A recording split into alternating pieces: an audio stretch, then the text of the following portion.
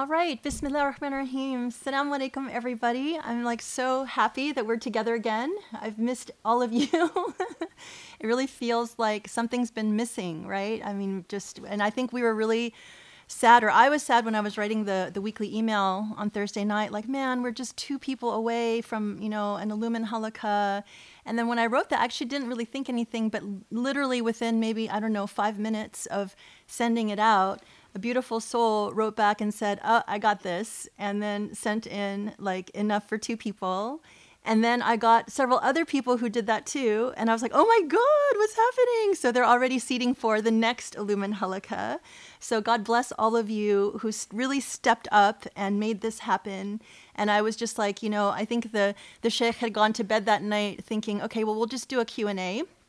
So when he woke up, I was like, oh, we can do the Illumine Halaqa. And then I think he thought he was dreaming. So anyway, but we were really happy. I mean, alhamdulillah, I'm so excited that we could do this again.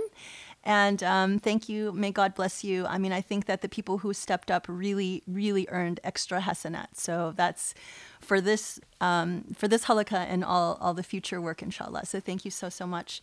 I think we're maybe like 20 people or so till the next Illumine Halaqah, and that's, so let's do it. I think our next one is set for November 7th, so we're about a month away.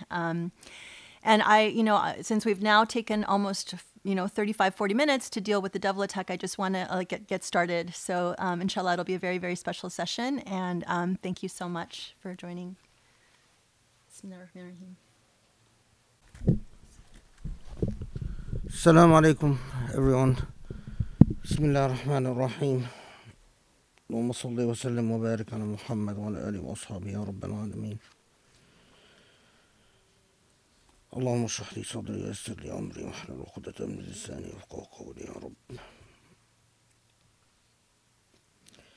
Okay, so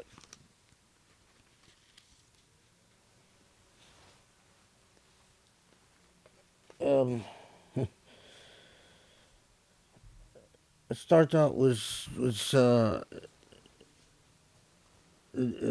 just telling you something about how we the surah, inshallah, today.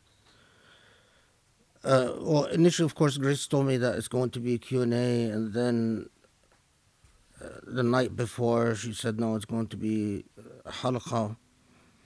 And that, of course, then raises the question of which surah. And I prayed, and it was very clear that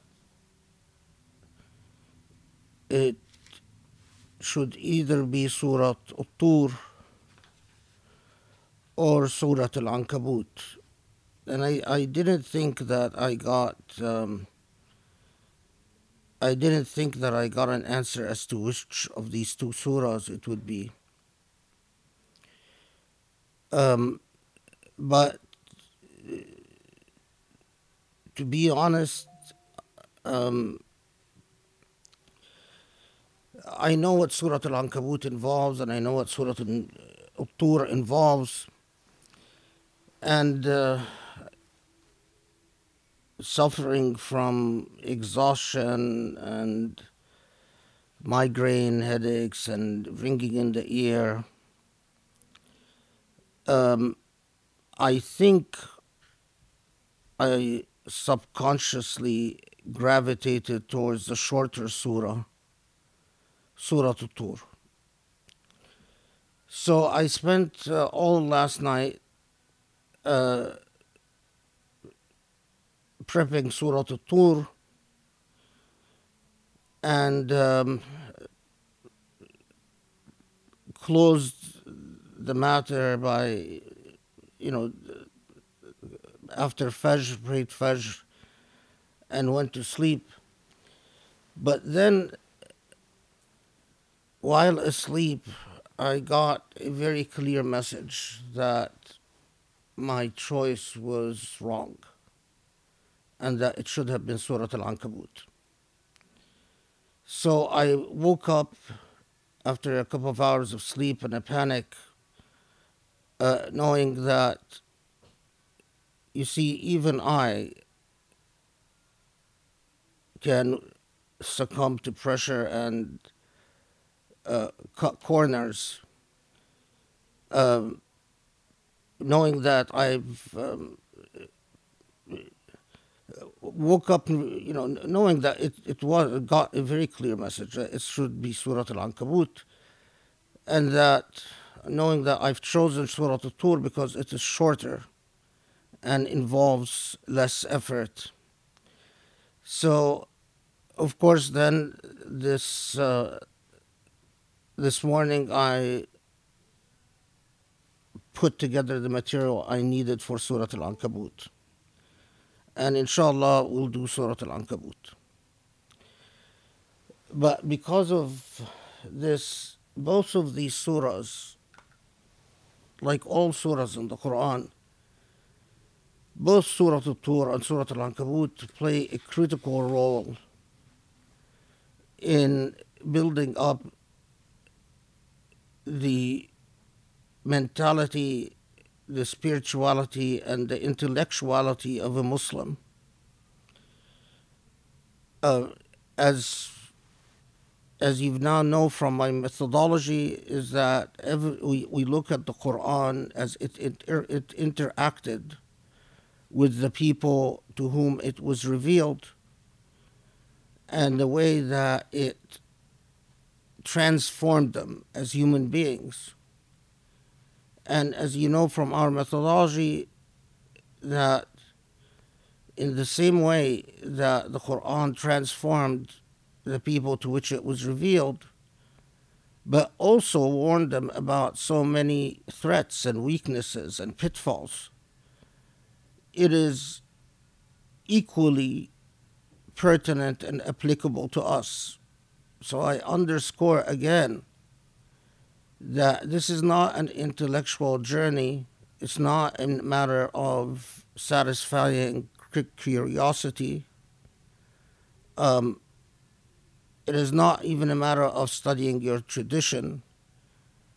You must personalize the Quran. It must be God's speech to you individually. If you don't deal with the Quran as a personal revelation, then this entire endeavor, this entire process is for naught. Then it's nothing. You must deal with the Quran as a personal revelation in the same way that it addressed all the people surrounding the Prophet Muhammad ﷺ individually. It addresses every human being that engages this revelation individually and personally. And Surah Al-Tur has a very powerful personal message. It's so powerful that we have many reports that the Prophet ﷺ would recite Surah Al-Tur in its entirety at Fajr prayer, and that he did this quite often. And there are even sometimes when a Jum'ah, during his khutbah at Jum'ah, he would recite Surah Al-Tur in its entirety.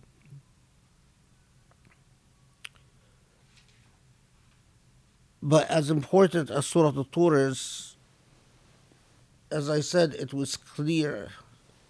The message that I got was very clear that I'm supposed to cover Surah Al-Ankabut, the spider. So we will delve, inshallah, into Surah Al-Ankabut. Inshallah, next Halaqa will do Surah Al-Tur. I think that was the message. That was a clear message. The next Halaqa, inshallah, Surah Al-Tur. But for those people who listen to this, and even those people who, even, other than personally supporting the efforts, meaning that other than you personally donating. Take it upon yourself to try to convince others to support this effort, because I want to present Surah Al-Tur as soon as I can. And, I'm following the rules given to me. So Grace says that we need about 20 donors to do Surah Al-Tur. The deadline for applications has now passed, and we've received more applications than we can possibly accommodate. And I haven't started reading the applications yet. Inshallah, I will. And as usual, I will read the application and then pray on them. The money looks like it looks like all the money is going to go to supporting students, or most of the money or whatever. But our ability to support students is limited. So what I'm saying is the more support we get, the more students we are able to accept and support. Because of course this is expensive. It involves paying for the students' residence and paying for their meals and whatever else, the cost of living for students.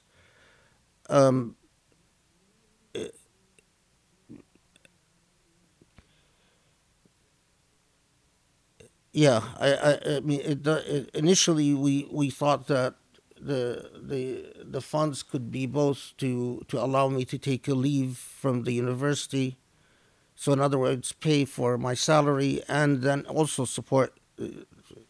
pay for the scholarships for students, but it doesn't look like that is realistic, and it looks like basically the money would be for students. Alhamdulillah, but what I'm underscoring is that any da'wah, any message in the world that is supported intellectually goes nowhere. The proof of human commitment is their willingness to give up two things: their time and their resources. The two most valuable things that human beings tend to cherish. People are very selfish with their time. They might spend time laughing, joking, eating, but when they have to donate time to the service of others, that's when they start counting the minutes. And people are very selfish with their money. Talk is cheap. There's a Surah Al-Shu'ara. Inshallah, one of these days we'll cover it. That tells us this message precisely, that talk is cheap. You can pontificate cheaply and easily. People love to pontificate, but when it comes time to actually proving your commitment, it's time and money. That's why Islamic causes suffer in the world. That's why the Armenian lobby in Los Angeles is as powerful as it is, and the Kurdish lobby in the United States is as powerful as it is, and the Baha'i lobby in the United States is powerful, and the Ismaili lobby in the West is powerful. All of these lobbies invest time and money. Sadly, the Muslim, Sunni, and Shia both,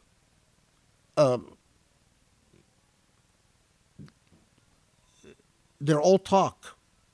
You can find a lot of discourse on the net, a lot of people pontificating, a lot of people chatting, talking, blabbing, yapping. But where it matters, there's nothing.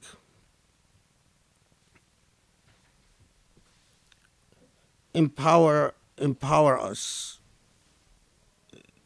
The more I watch this world, the more every day that passes, I know what that day means. Because our time on this earth is numbered, whether you realize it or not. It's very temporal and it's very temporary, and it passes very quickly.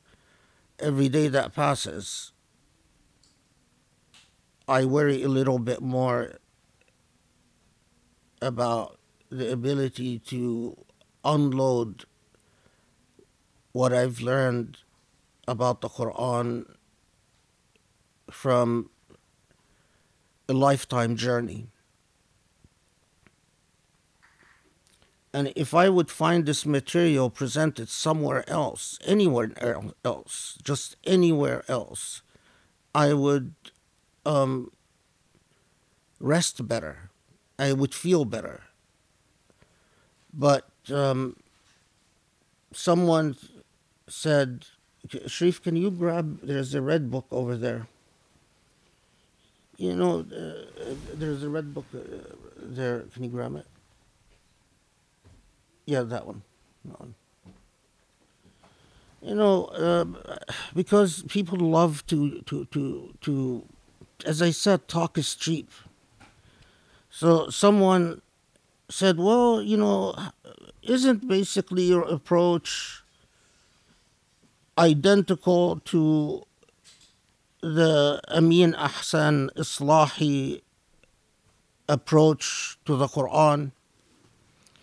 Well, someone who says that, that means they haven't read the work of Islahi. Islahi has the idea that there is systematic coherence from one chapter to another in the Quran. But there's a couple things about the Islahi work. One, his tafsir was written in Urdu, so unless you read Urdu, you really don't have access to it. Parts of his approach has been translated to English. Basically, there are 2 volumes in English, but his message is very different than what I present substantively. So it's just remarkable. I mean, I just wish Muslims would take responsibility for what they say. It's not important to look good. It's important that in Allah's eyes, you are a true speaker. That when Allah hears you, Allah knows that you are speaking substantively and seriously, not flexing muscles to seem impressive. That's a liability in the hereafter. When you stand before Allah, every moment you spend flexing and showing off and Instagramming and taking pictures of yourself and things like that. These are all things you're going to worry about in the hereafter. Because they're all acts of egoism. And the ego is a heavy responsibility in the hereafter. And if anyone actually bought your propaganda, self-propaganda, and felt jealous, you're going to have to answer for that jealousy that you've raised in other people. So take Allah seriously. Take your accountability seriously. Anyway. Bismillah ar-Rahman ar-Rahim. Surah Al-Ankabut, the spider, lays a heavy responsibility upon all of us. It delivers a stunning, earth-shattering message.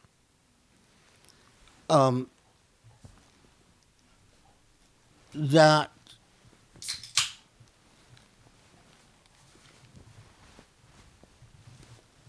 did not just have a transformative impact in spiritual terms.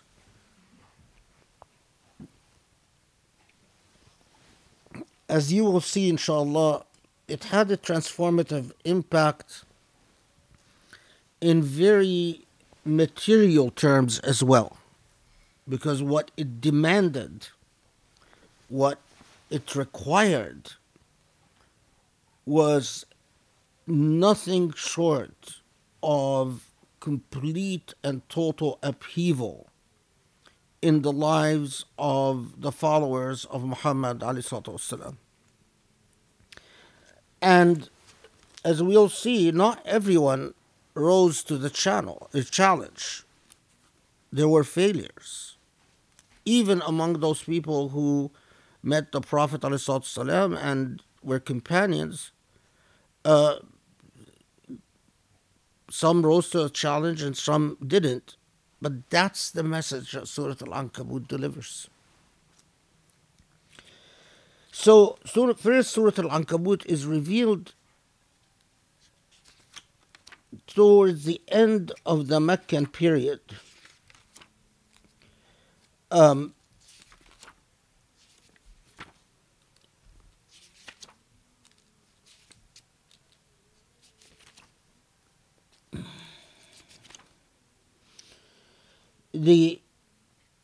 There are various reports whether it was revealed right after a Qasas, another very important revolutionary surah, whether it was revealed right after a Qasas or whether it was revealed right after Surah Al-Rum. Surah was a very critical intellectual message, but it is revealed towards the end of the Meccan period, and at that time the persecution of Muslims is at a high. There are Muslims who are persecuted physically because they don't have the tribal clout to be protected. There are Muslims who do have the tribal clout, but they are persecuted within their own families, as we will see. Their families are tormenting them. Their own mothers and fathers and uncles and so on are actually torturing them or imprisoning them and so on. And there are Muslims who are so disempowered that they're keeping their conversion secret.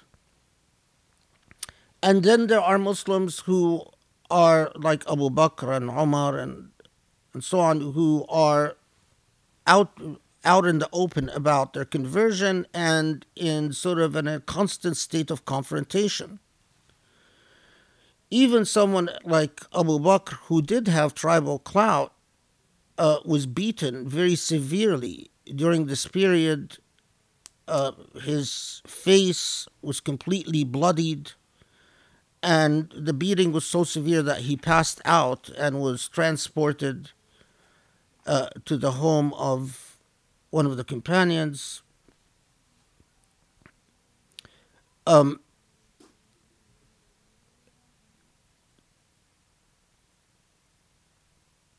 So it's a challenging period, and of course by that point, Khadija, the Prophet's wife, has passed away, and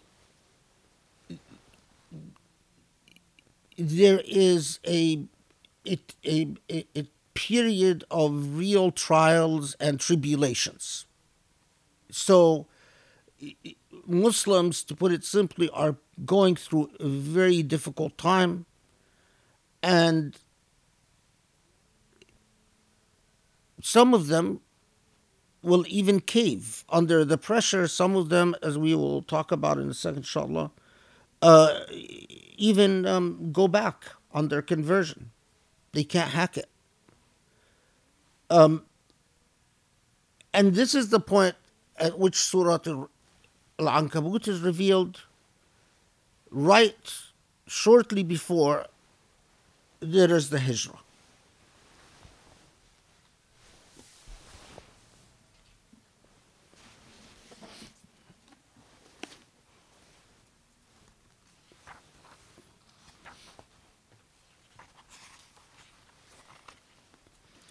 So we've already encountered the surahs that start out with Alif Lam Mim and refer back to everything about I said about Alif Lam Mim and the surahs that start with Alif Lam Mim.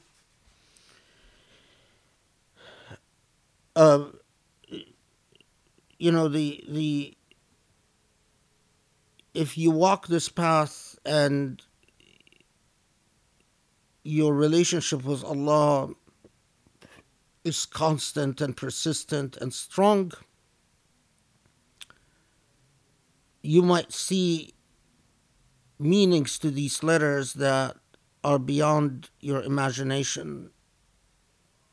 These letters can visualize and come together before your eyes. So it starts with Alif Lam Mim and then delivers a punch to these Muslims who are collectively recognizing or aware of the difficulties they are going through. Starts out with a very powerful opening salvo. أحسب الناس أن يتركوا أن يقولوا آمنا وهم لا يفتنون. Do people think that they can claim to be believers, that they will be left to say that they are believers without being tested? This is not how dunya works. This is not how life on earth works. Being tested is part of the very nature of creation on earth. So it is as if the Quran is addressing these Muslims directly and say, yeah, I know you're suffering. But do you think that you could have been left to say that you are true believers without Allah allowing you to suffer? وَلَقَدْ فَتَنَّ الَّذِينَ مِنْ قَبْلِهِمْ فَلْيَعْلَمَنَّ اللَّهُ الَّذِينَ صَدَقُوا وَلْيَعْلَمَنَّ الْكَاذِبِينَ.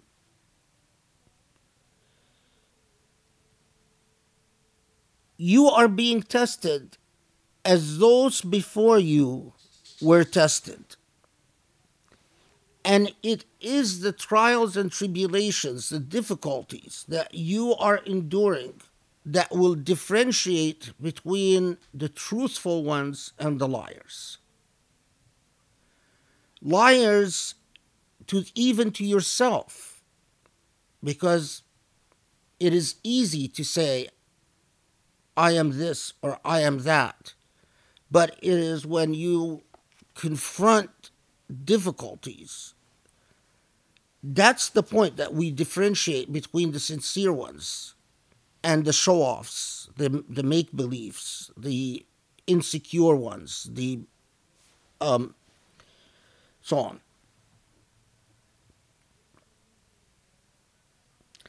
أم حسب الذين يعملون السيئات أن يسبقونا ساء ما يحكمون. من كان يرجو لقاء الله فإن أجل الله لآت وهو السميع العليم. ومن جاهد فإنما يجاهد لنفسه إن الله لغني عن العالمين. والذين آمنوا وعملوا الصالحات لنكفرن عنهم سيئاتهم ولنجزينهم أحسن الذي كانوا يعملون. So the opening salvo is an earthquake. Do you think that you could have been left to say that you believe without hardship?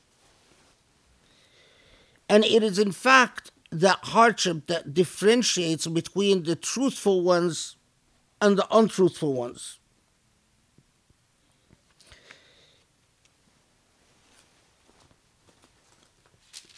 Just interested in the translation.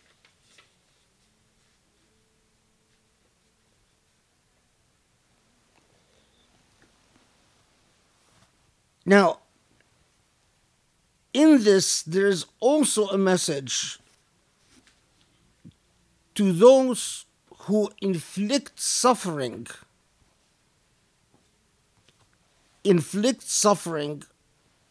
upon the believers. And the message is, God is aware that the expression أَيَّصْبِخُونَ is wonderful. That God is aware of what you are doing. And do you think that what you are doing is somehow out of our control? That's not how it works. In fact, you have extremely poor judgment, because all of it is something that Allah is keenly aware of. And as the surah will go on to say, everyone will be held meticulously accountable for their performance on this earth.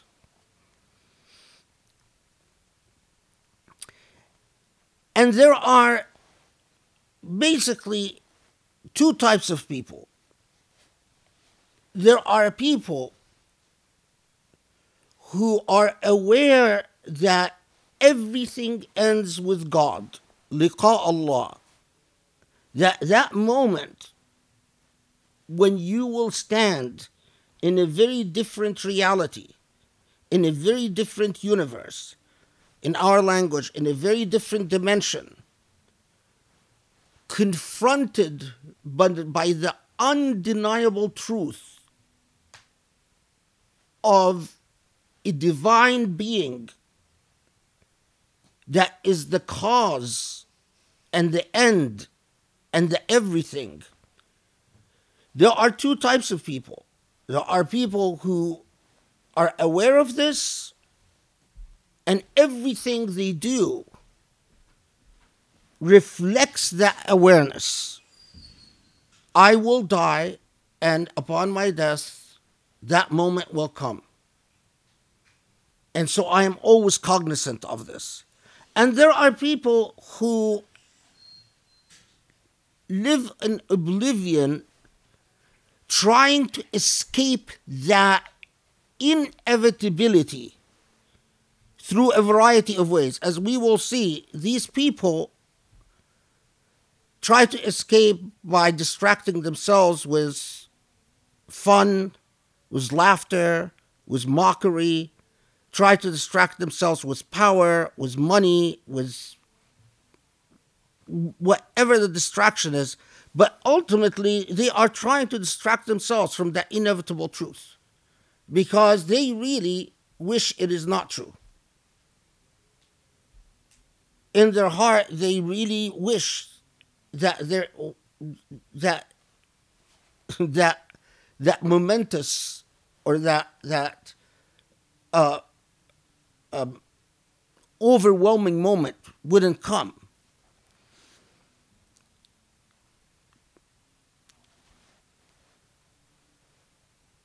فَإِنَّ أَجَلَ اللَّهِ لَآتٍ. It's very decisive, and it's a promise. No, that moment will come. In the same way that you were born in this world, suddenly confronted by the reality that you are in this world, and you open your eyes and you see someone that you call mother, and you see someone that you call father. Well, that became your reality, undeniable. You had no choice. It became your reality. Well, guess what? There will be another moment, and there will be another reality that's also undeniable. Inna ajalallahi la'at. It will come. And in the same way that you thought when you were living on earth that this is everything, in the hereafter you will come to the realization that that is everything. And the consequences of that. Okay. Very important ayah. Remember it always. من كان يرجو لقاء الله فإن أجل الله لآت. And always ask yourself, are you trying to weasel out of the inevitability that you're going to confront your Lord? Or are you living up to what everything in your being is telling you, that that moment is coming? You're not going to be able to escape it. You do whatever you want, you're not going to be able to escape it. Where is Binti?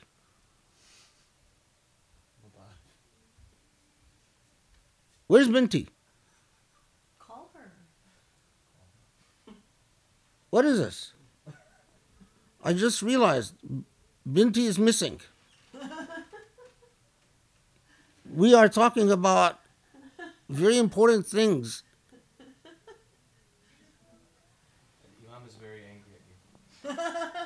He's saying, where's Binti? Inna ajal Allah la'at. And there's no Binti, and ajal Allah la'at. I'm sorry. You need to rectify the situation. Everyone is waiting. Get on.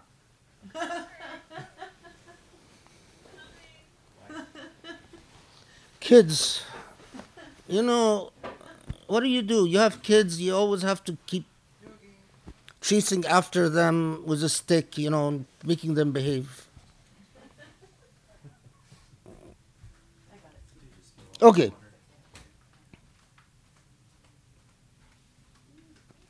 Now, notice, Anmar, you need to hear this, so come. I'm chasing after children, I'm chasing after my wife.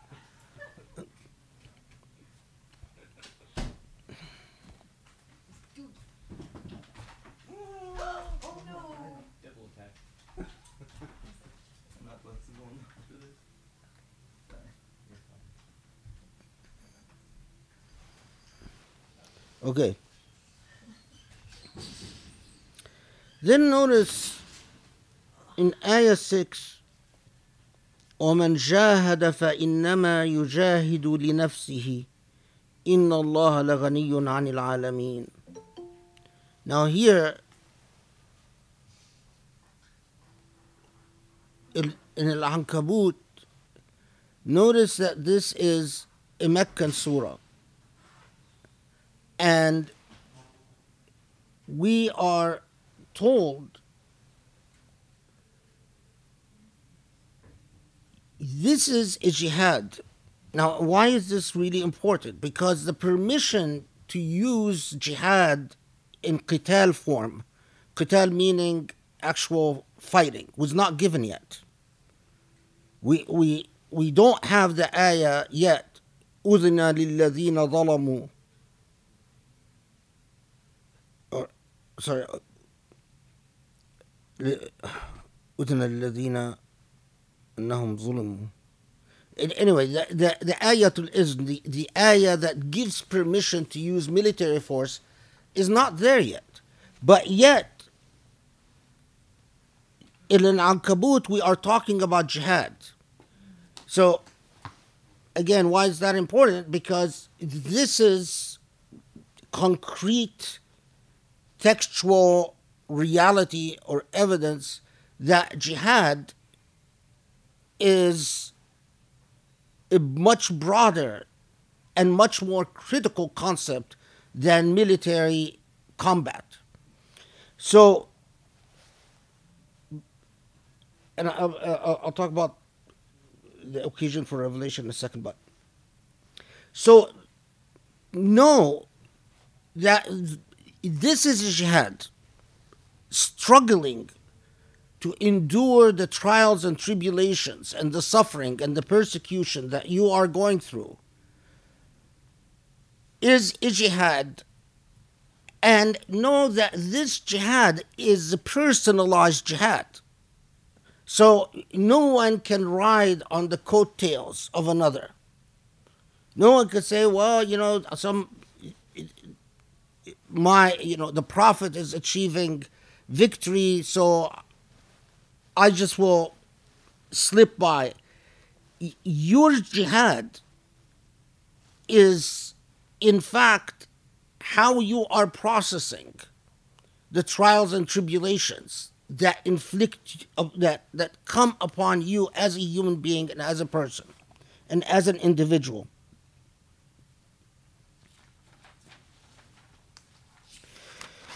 Now here,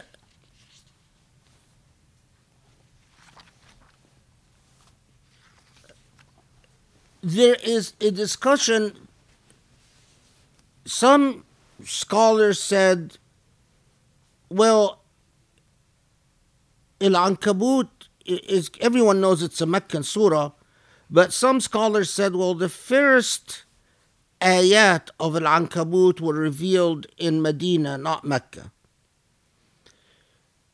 That's very problematic. But even if that was true, even if the first few ayat of Al-Ankabut were revealed in Medina, the question, the methodological question that I always deal with is, why would these ayat be placed in this surah? So those who try to say, well, look, man jahada innama yujahidu li-nafsihi, that, well, it was maybe revealed in Medina.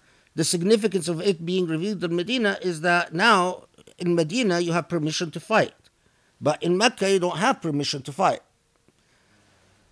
But that's immaterial, because the issue is that when it came to the point of organizing the Quran,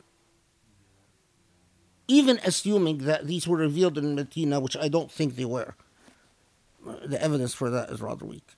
But even if the conscious decision was made by the Prophet and by Allah subhanahu wa ta'ala that these ayat be placed in the chapter of Al-Ankabut, which is a Meccan surah, which predates the permission to fight. So this actually becomes even more important in our age, because I see so many Muslims, because of Islamophobia and because of other, they try to escape from the theology of jihad, and you don't know what you're doing. You can't escape the theology of jihad. Jihad is core to everything in our faith. It was said that there are various reports that I'll just quickly go over, just so, to sake of being complete. There are some said that these ayat were revealed because Ammar ibn Yasir, to address the plight of Ammar ibn Yasir, who was being tortured by a man called Ibn Jarih.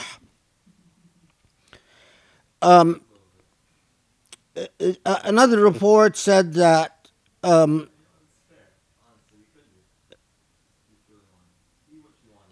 that there were a group, I'm trying to remember how the story goes, that there were a group of Muslims in Mecca who were being persecuted, and then they tried to flee Mecca. The Qurayshis went after them, dragged them back to Mecca, and continued to torture them, and that some of them left Islam as a result of that. There is yet another report that says that these verses were revealed on the occasion of the martyrhood of a man called Mihja.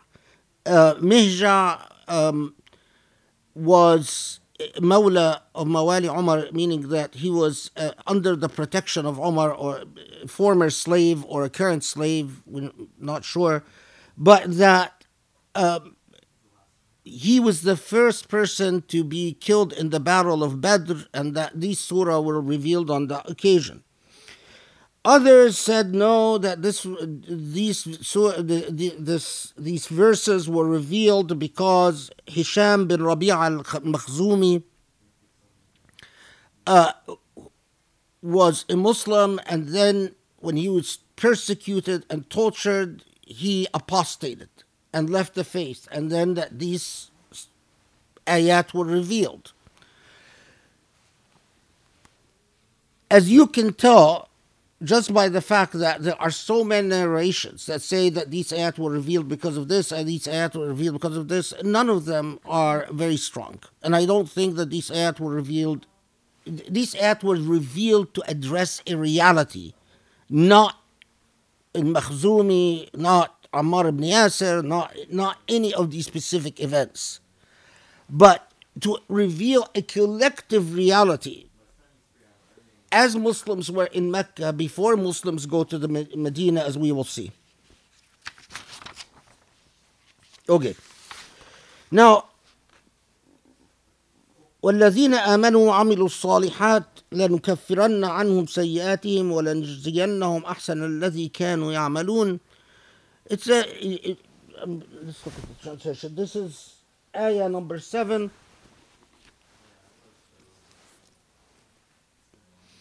Those who believe and perform righteous deeds, we shall surely absolve them of their evil deeds, and they surely recompense them according to the best of what they used to do.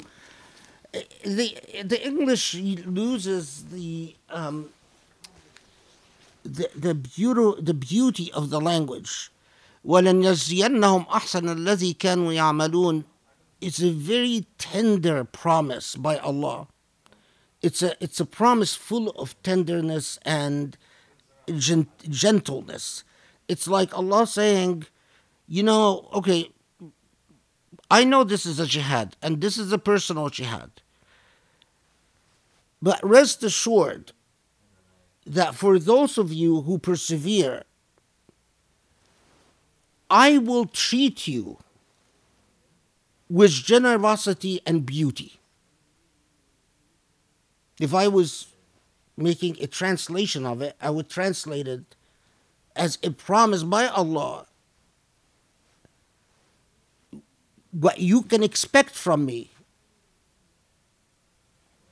is generosity and beauty.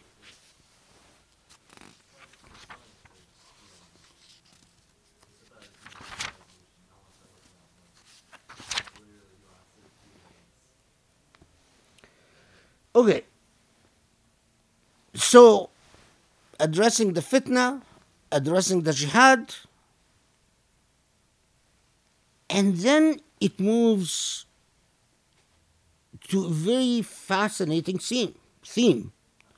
ووصينا الإنسان بوالديه حسنا وإن جاهداك لتشرك بي ما ليس لك به علم فلا تطعهما إلي مرجعكم فأنبئكم بما كنتم تعملون والذين آمنوا وعملوا الصالحات لندخلنهم في الصالحين ومن الناس من يقول آمنا بالله فإذا أوذي في الله جعل فتنة الناس كعذاب الله ولئن جاء نصر من ربك ليقولن إنا كنا معكم أوليس الله بأعلم بما في صدور العالمين وليعلمن الله الذين آمنوا وليعلمن المنافقين. Okay, so it moves from that to then saying,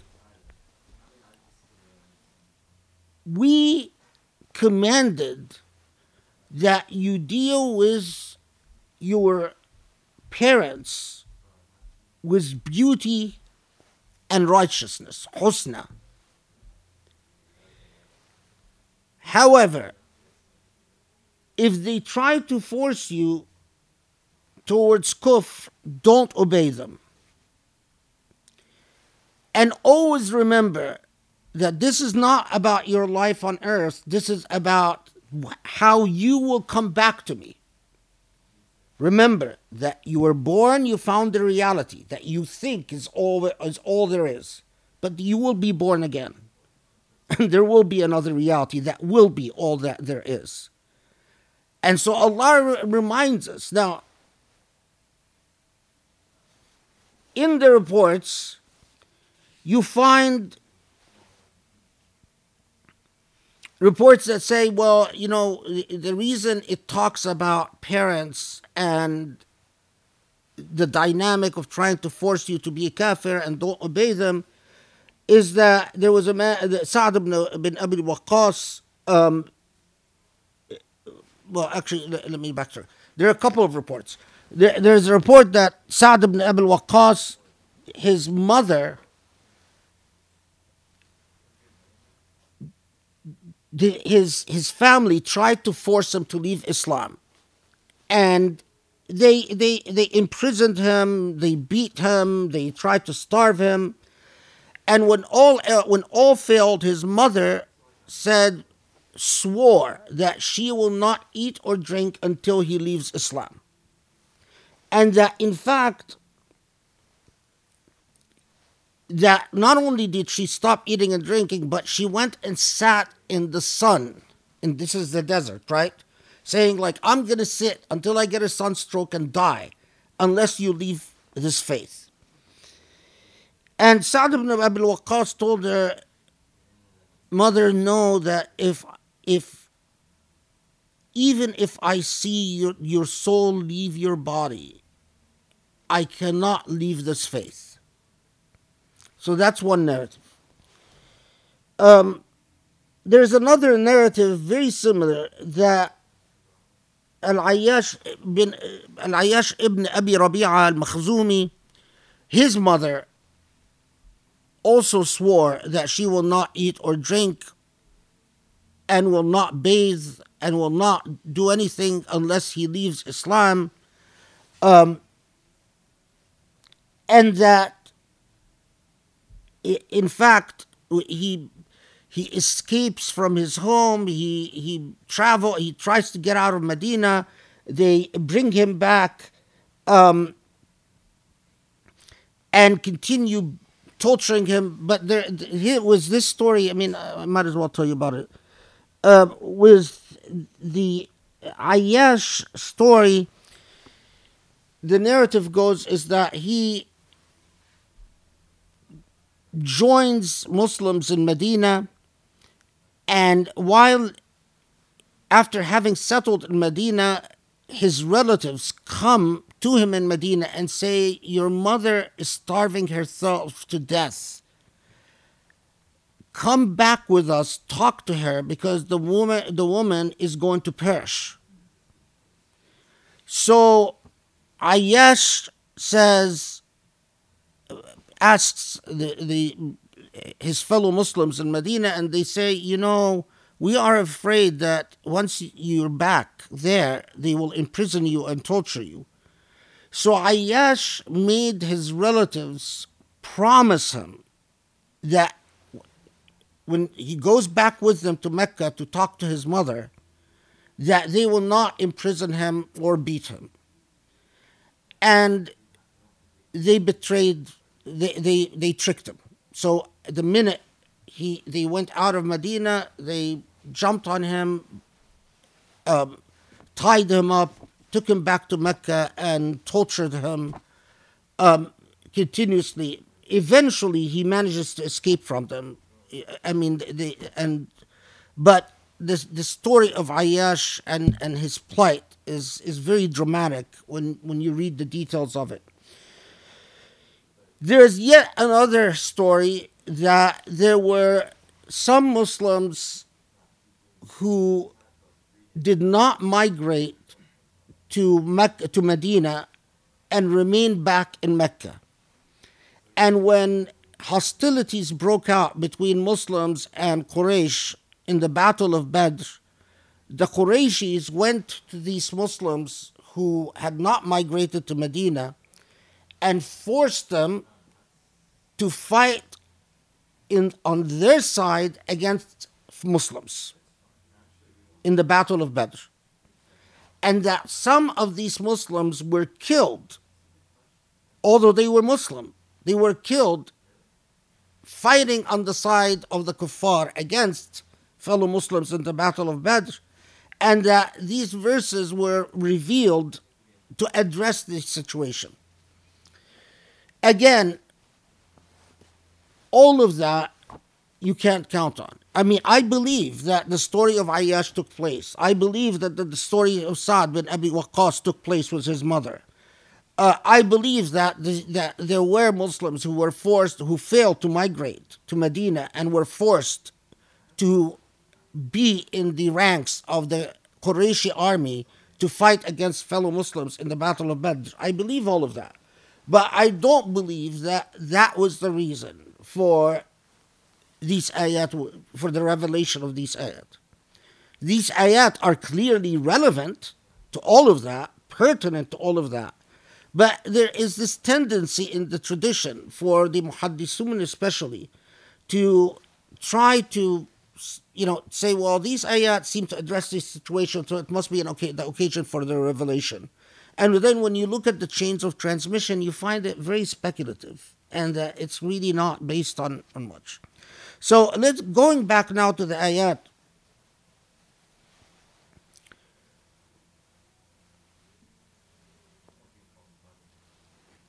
What verse 8 says, it transcends the issue of parents trying to force you to be a kafir. Remember, what Allah is telling you is, you have a jihad. Jihad is not, the ISIS thing. It's not that you carry a sword and go fight. That's not even in the books yet. Your jihad is against yourself, against your own weaknesses, against your own doubts, against your own excuses. Then Allah takes you to the most difficult situation. And the most difficult situation is what you pick up because of your baggage. The baggage that you pick up from your family. I still don't see Binti. She's there. Put her. You need to tell her to put her video on. 'Cause he wants I think it's missing some of the. It's not showing everything.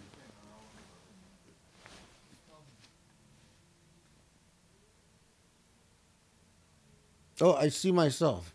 I don't want to see myself. It's not a pretty sight. It's not going to show you everybody. know why? Because we don't have the thing. Oh. The plugin. We don't have the plug-in. We can add it at the break. I have the plug-in in mind. Okay. So, the biggest challenge is your baggage. You have an obligation to honor and respect your parents. That's the paradigm of respecting and honoring your elders. Everyone that contributes to your education, to your learning, everyone that contributes to your livelihood as a human being, you owe them respect. And at the top of that pyramid are your parents. But there is a huge difference between respect and obedience. There is a huge difference between respect and obedience. The obedience that you owe is the obedience to Allah in the context of your jihad. If your own jihad towards Allah clashes with the jihad, jahadaka, notice here the remarkable use of expressions and words. Jahadaka. So your own jihad conflicts with the jihad they want to force upon you, then you can't obey. Where the surah is going to take us to the theme of transformation and hijrah. as you'll see, is going to take us to the message of rebirth as a human being. You cannot use the excuse, well, I cannot be reborn because of my baggage from what I carry forward from my family.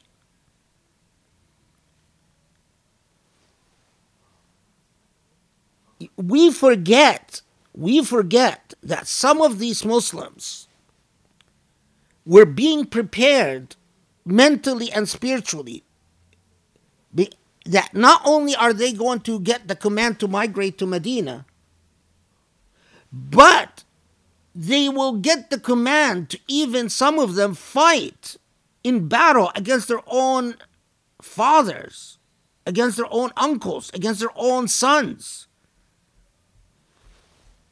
That required a transformation in terms of living a life of commitment. Of course, the jurists later, the interpreters, because tradition steps in, try to water it down. Well, yeah, the sons and fathers fought in Uhud, fought in Badr, fought in Uhud, yes, but there's no difference between respect and obedience. It's completely, it goes against everything that we learn from the impact of Surah Al-Ankabut upon Muslims at the time. It is not telling you to, even if you confront them in battle, you don't hate them.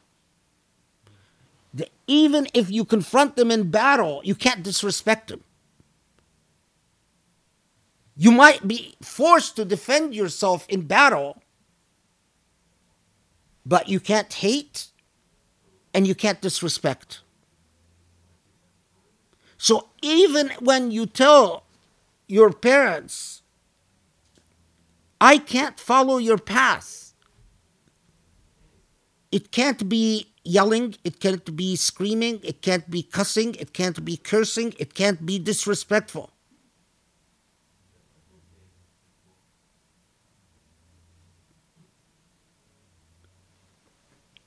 This would include, as long as your intention is towards Allah.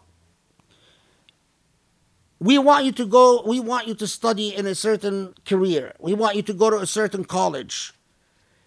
If you're defending your own ego, then that doesn't involve Allah. That's something else.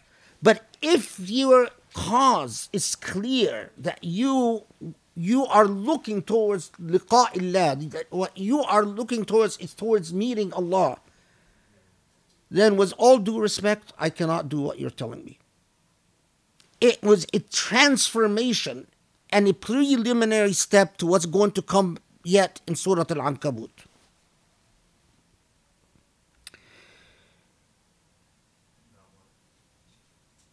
And then notice this promise that so many people often ignore in verse 9.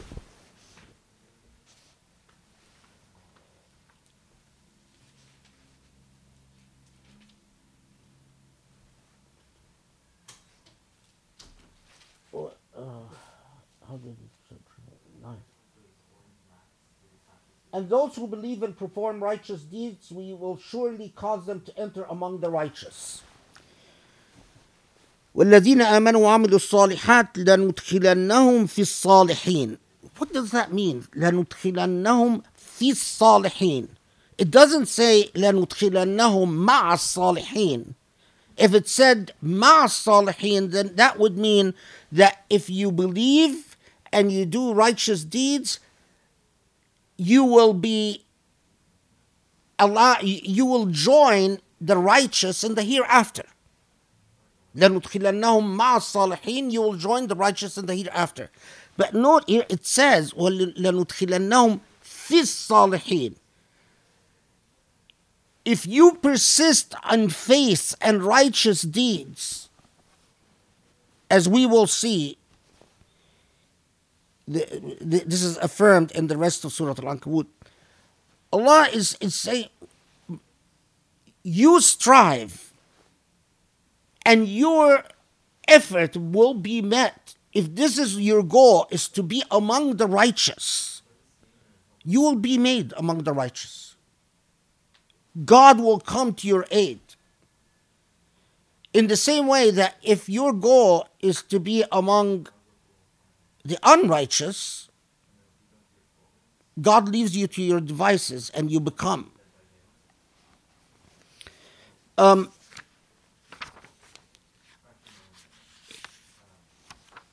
In passing, I want to tell you there is a very interesting debate about, if we can go back to verse 3 for a second. وَلَقَدْ فَتَنَّ الَّذِينَ مِنْ قَبْلِهِمْ لِيَعْلَمَنَّ اللَّهُ الَّذِينَ صَدَقُوا وَلَيَعْلَمَنَّ الكاذبين. So that we will test them, so that Allah will know those who are truthful and Allah will know those who are untruthful.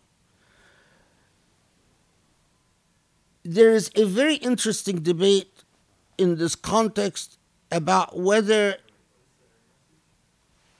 misdeeds and evil deeds are created by Allah or not created by Allah.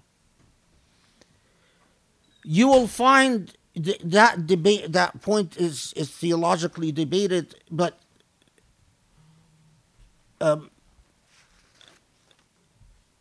I finally got Tafsir al-Jashami, among other things, precisely because of what he says about this, that evil is not created by Allah.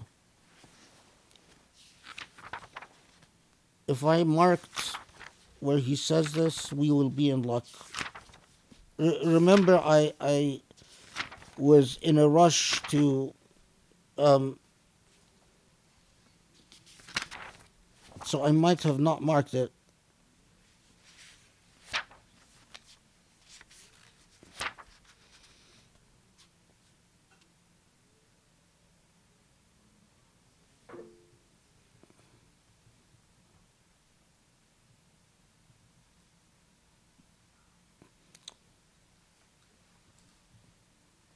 I might, if I find it, I just want to read it for the record. So because what he says is very nice, but that and that's what I believe. Allah doesn't create evil deeds.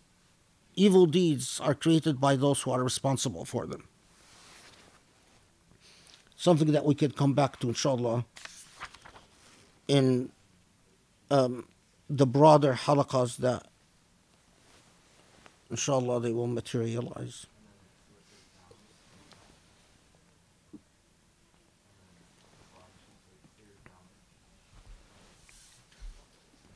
Okay, so that is a comforting and powerful promise that if you believe and persist in good deeds,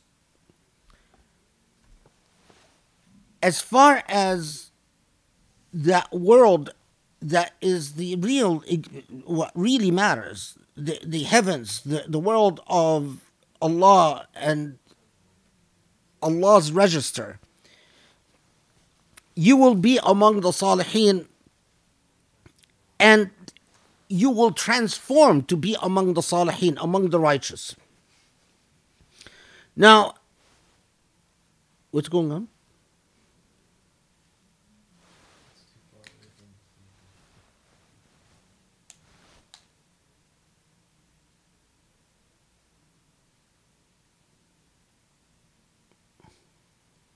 They can hear Nito in the background. So I told them we would tell him to be quiet.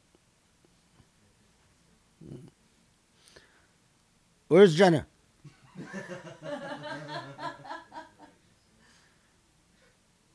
Where are you, Jenna?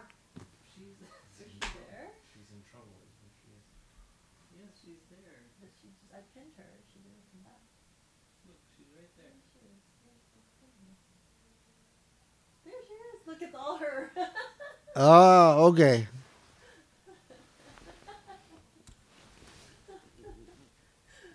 Poor Binti.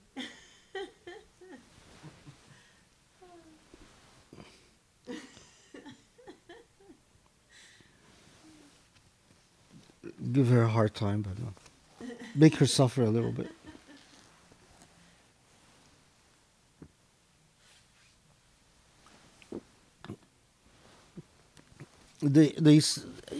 Believe it or not, some people say I'm a demanding teacher, but I can't believe people say that. How am I demanding? Do I ever demand anything? Okay, ومن الناس من يقول آمنا بالله فإذا أوذي في الله جعل فتنة الناس كعذاب الله ولئن جاء نصر من ربك ليقولن إنا كنا معكم أوليس الله بأعلم بما في صدور العالمين وليعلمن الله الذين آمنوا وليعلمن المنافقين. So this is now the ayat 10 and 11 goes back to what we mentioned about jihad.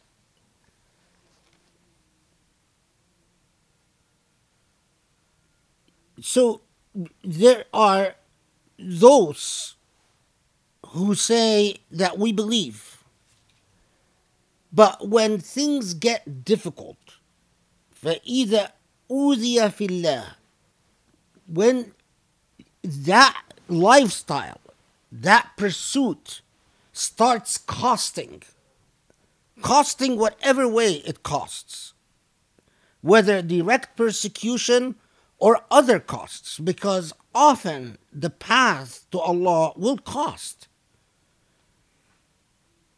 The cost could be you lose friendships. The cost could be you're not as close to your parents who don't care about religion.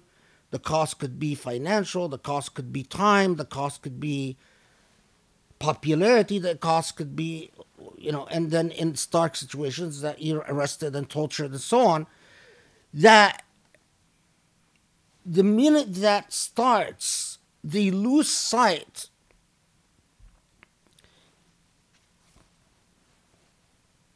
of what all of this is about, and they imagine that this hardship, when Allah says جَعَلَ فِتْنَةَ النَّاسِ كَعَذَابِ اللَّهِ, that this hardship functions as an excuse. Normally the way that this is, people interpret this or translate this is that they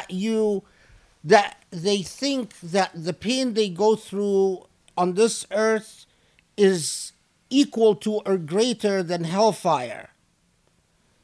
And that's what the point that the ayah is making. But that's not just it. That could include that. But it's a more subtle point. That when they endure hardship, they think that hardship mitigates or excuses their wishy-washiness or their lack of commitment towards Allah. Well, I'm going through a hard time. What am I going to do? Or, basically you start. So that is exactly why then it says right after that, what? وَلَئِنْ جَاءَ نَصْرٌ مِّن رَبِّكَ لَيَقُولُنَّ إِنَّا كُنَّا مَعَكُمْ. So they become wishy-washy, right? They become, they stand back. If Muslims are victorious, if they prevail over the trials and tribulations, they say, well, see, we were always with you. We never left you. But if not, they simply walk away. It's like that bystander, right? Who pretends like they don't see what they're seeing, or the obligations upon them as bystanders are not the obligations that are upon them. So, if people jump to catch the thief, they will jump in and say, yeah, I caught the thief with you.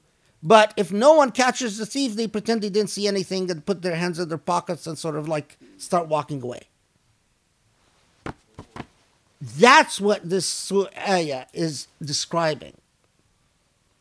It is not, as you commonly see it, and it's always taught in Sunday school. Oh, that Allah's torture is greater than whatever you suffer on this earth. Well, yes, obviously, but that's not it.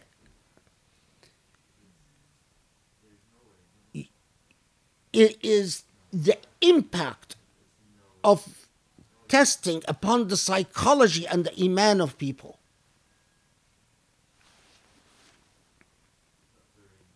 And that is then why Allah closes this ayah by saying, and Allah knows what's in your hearts. أَوَلَيْسَ اللَّهُ بِأَعْلَمْ بِمَا فِي صُدُورِ الْعَالَمِينَ. It's a rhetorical question. Don't you realize God knows what's in your hearts? All the wishy-washiness, all the excuses, all the oh, well, I'm not sure. Well, people often, the thing that people, as we will also see, is that when people are tested, the most common strategy that people resort to is to say, I'm confused. They are not committing to being spineless cowards, and they're not committing to being heroes. I'm confused. And they think they're tricking Allah. Allah knows whether they love their money more, whether they love their ego more, whether they love their tradition more, whether they love their parents more, whatever it is that Allah knows. And Allah asks that rhetorical question, don't you realize I know what is inside of you? So you can say you're confused as much as you want, but I know. You can't hide it from me.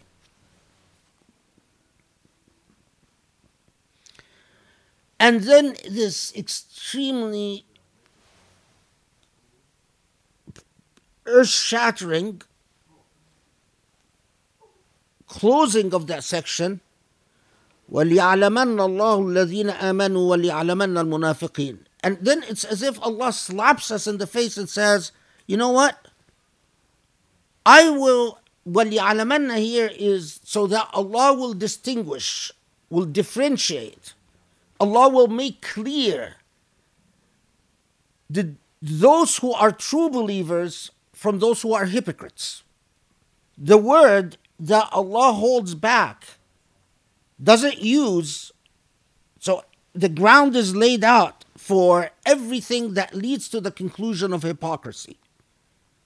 But Allah doesn't use the term yet. Until ayah 11, when Allah comes and says, well, that's what we're talking about. Some of you are hypocrites. Some of you followers of Muhammad in Mecca. Now notice, it could have been that Surah Al-Ankabut would come and say, I know that you're suffering and I am with you and I am God and I am telling you, there will be victory. You will conquer Mecca. Don't worry. Rest assured. But that's not that would be cheerleading. That's not raising an ummah. Instead, Surah Al-Ankabut comes and says, yes, I know you're suffering, but you know what? This is jihad. And live a committed life. And some of you are hypocrites and steer away from hypocrisy.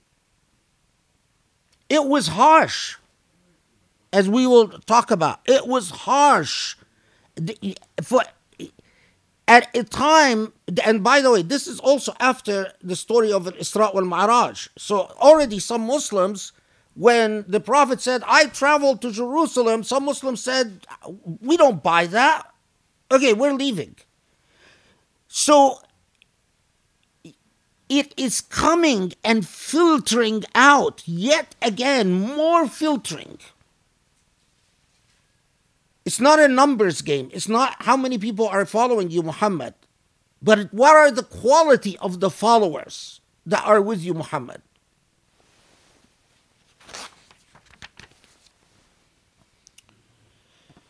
Okay, let's pray Asr. We'll break for Asr.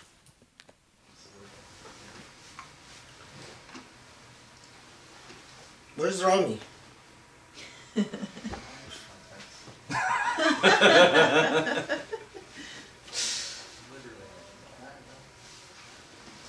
You see, I just don't pick on Jenna. I pick on other people too.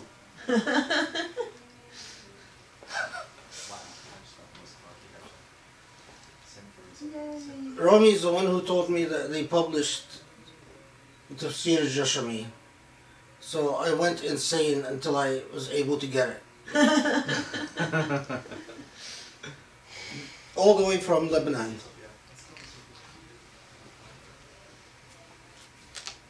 It's like, get your butt over here. What's happening? Marwa? Uh, There's- Rami has manifested.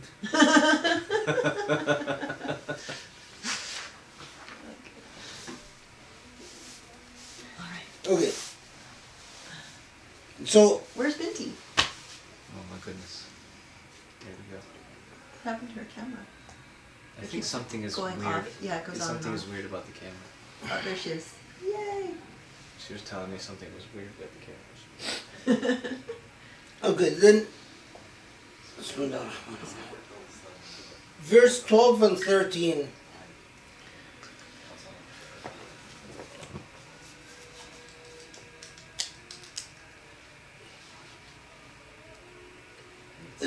As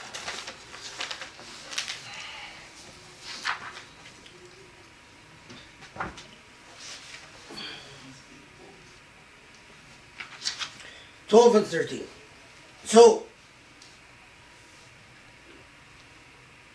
the Quran alerts us to a dynamic. وقال الذين كفروا للذين آمنوا اتبعوا سبيلنا ولنحمل خطاياكم وما هم حاملين من خطاياهم من شيء إنهم لكاذبون وليحملن أثقالهم وأثقالا مع أثقالهم وليسألن يوم القيامة عما كانوا يفترون. What is the dynamic that the Quran is alerting us to? That there is a strategy for confusion. And the strategy is often to give you the impression that if you join the wrong party, by the fact that there is a party that is on the wrong path or the wrong side of things, somehow that mitigates your responsibility.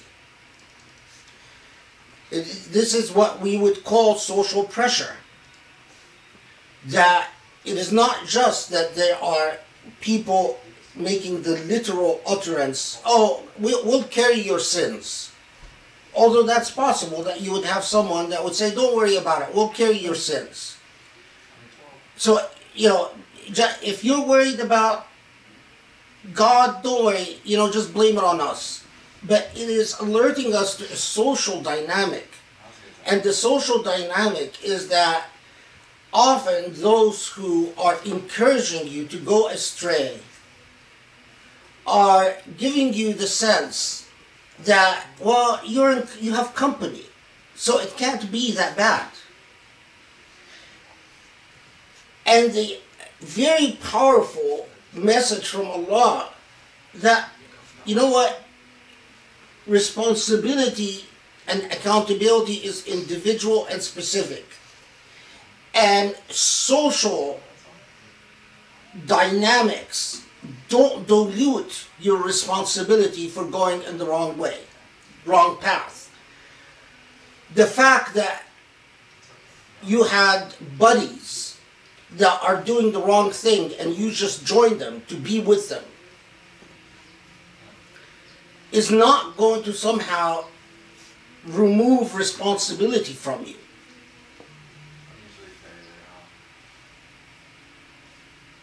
This is just not the buddy system, but it applies to any situation, whether it's family, it's parents, it's spouses.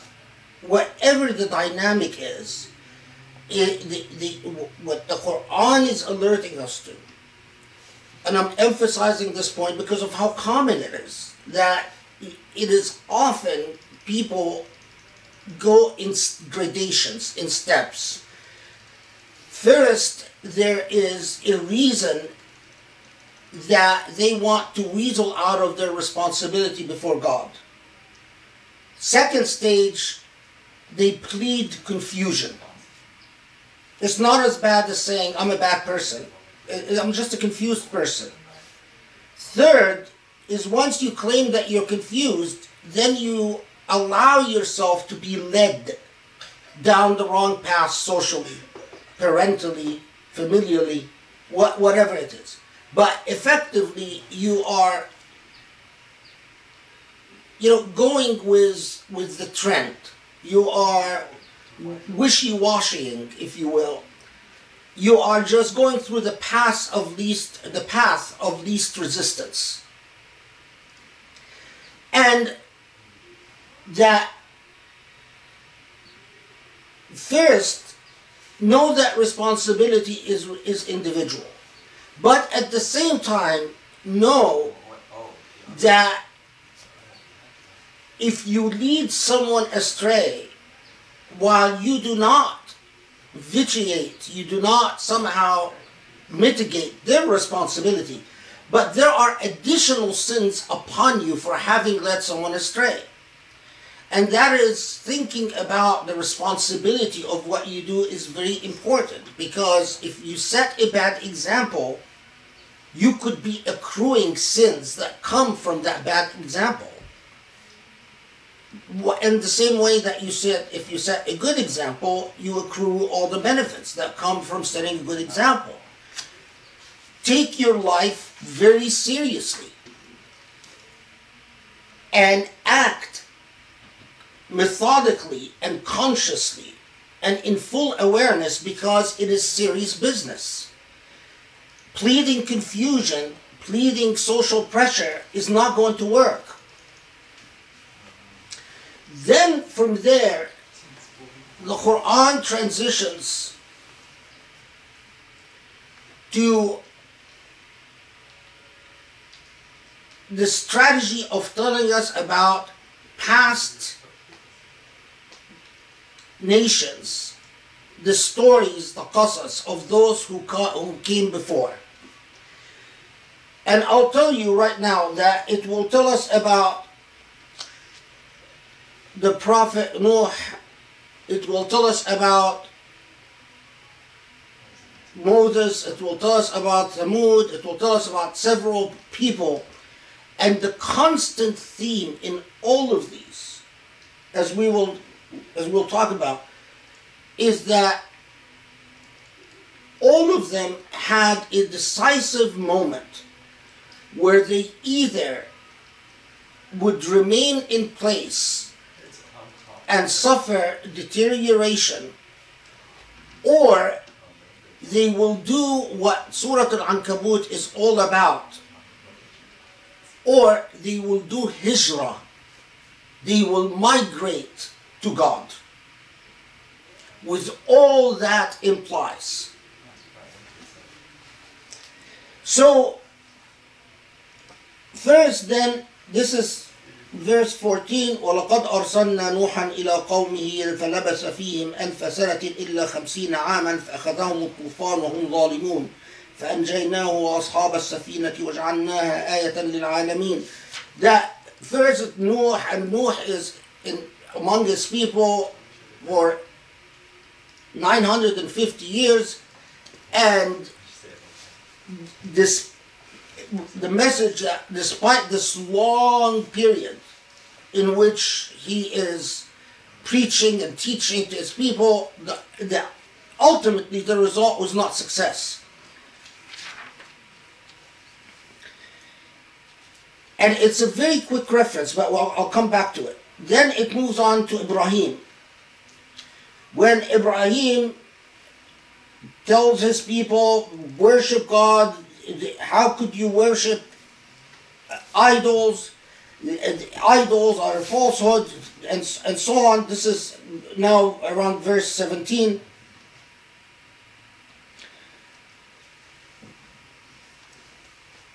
And note the interjection in verse 18. Often the result of going or persisting on the straight path, often the result of being righteous, is that people don't believe you and people don't follow you. In other words, that you are not celebrated for your truth. In fact, you are called a liar by people who are ultimately liars in God's truth. And ultimately, people who lie to themselves, but that's the most common accusation, is that you're called a liar. This is verse 18.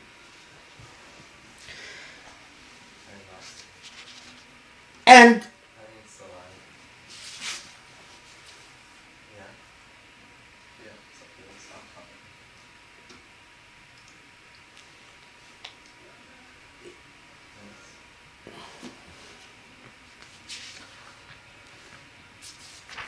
I'm just thinking of how to present it. Okay. So then it takes us to Ibrahim, and Ibrahim, alayhi salatu wasalam, is telling his people, how could you worship idols? And the interjection that that often people who are on the righteous path are called liars and are ultimately not successful. Then it takes us back again, continues with Ibrahim, or continues with an interjection saying, don't you reflect about the nature of creation, that the people come and go, that people think that they are achieved control and power, but yet ultimately they pass like those before them.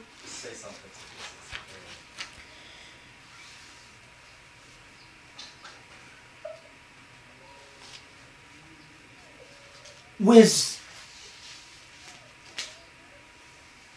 the result the reward for all of Ibrahim's effort is that he is thrown in a pit of fire by his people, but ultimately it is divine intervention that saves Ibrahim from the pit of fire, and so on and so forth. I'm going to come back to so on and so forth again, but I want to get to that, why that interjection about past people.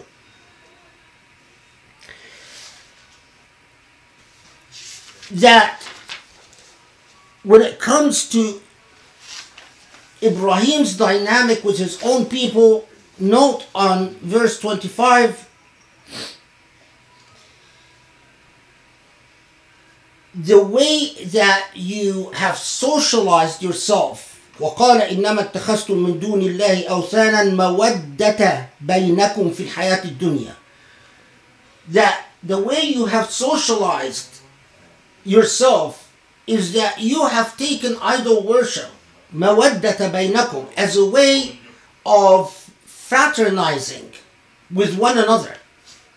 That in fact, often when you construct a path away from God, you construct it so it's fun. It's like, when we do things that are haram, but we make it so that it creates bonds of friendship and fraternity between us. But what is the result of this fraternity that you are creating between you in falsehood? Is that in the hereafter you will curse one another. And that's the remarkable image. So it's saying, okay, yeah, I know. When you jump on the bandwagon of the wrong, you imagine that you have friendships, that you have sisterhoods, you have brotherhoods, you have, it's like when sororities and fraternities, have their drinking parties, bro and whatever, and, they feel really close to each other. Ultimately, quite often they end up cursing one another as soon as they get into trouble. But imagine that now in the hereafter. Now in the hereafter, they're in real trouble, and of course they're going to share blame.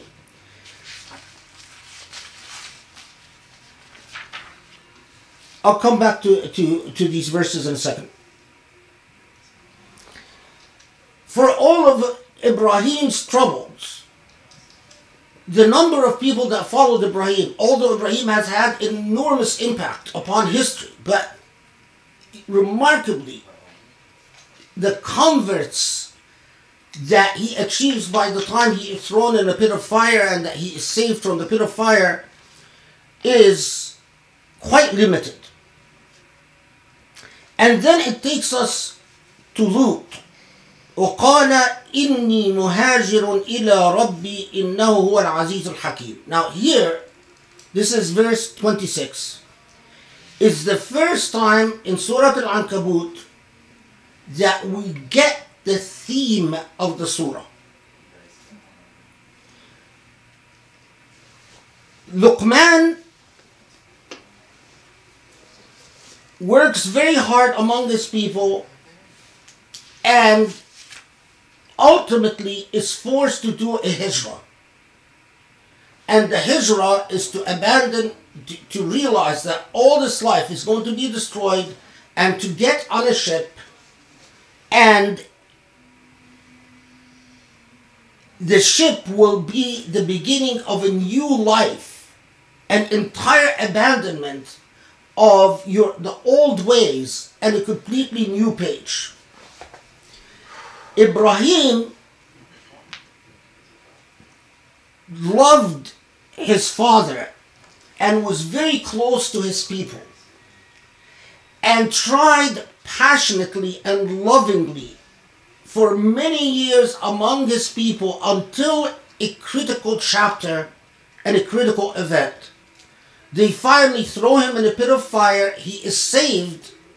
But after that event, he and Lot was his former slave and adopted son.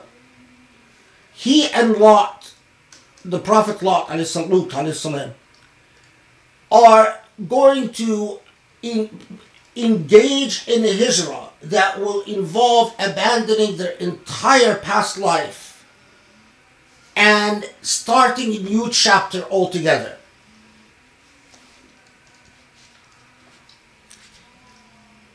Surah Al-Ankabut is breaking it bit by bit to Muslims. Look at how incredible this is. It's breaking it bit to bit.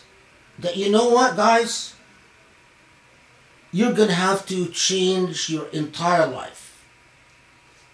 You're going to have to... Hijrah hasn't been decreed yet. But you're going to have to do hijrah. And we'll see this. But that's easy to hear it now. But what does hijrah mean? Hijrah means you're going to leave your careers, you're going to leave your business, you're going to leave your money, because the Meccans would not allow them to take their money, would not allow them to take their furniture. The Meccans said, any home you leave behind, we will confiscate. The Meccans didn't allow them to take their cattle, didn't allow them to take their furniture. Allah knows this, but Muslims don't know this. But they are being prepped by Allah. The sacrifice that's coming is huge. Not only that, as you will see in Surah Al-Ankabut, it tells them, I know, as we will see, I know that you tell yourself, okay, we're going to go to this new place. How are we going to make a living? And it says, trust in Allah. But we'll get to that. It is remarkable.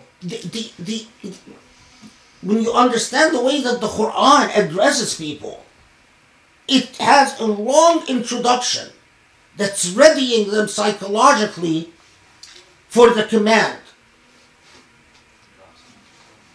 And the command is this monumental sacrifice that they're going to have to introduce.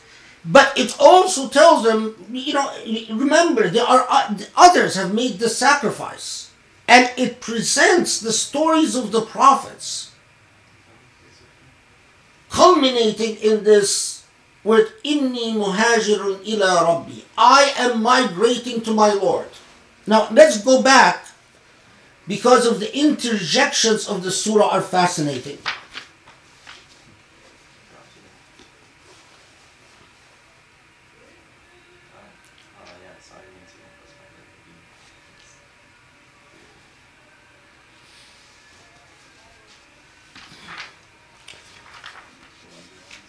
In verse 20, Ibrahim is talking to his people and saying, well, reflect upon earth.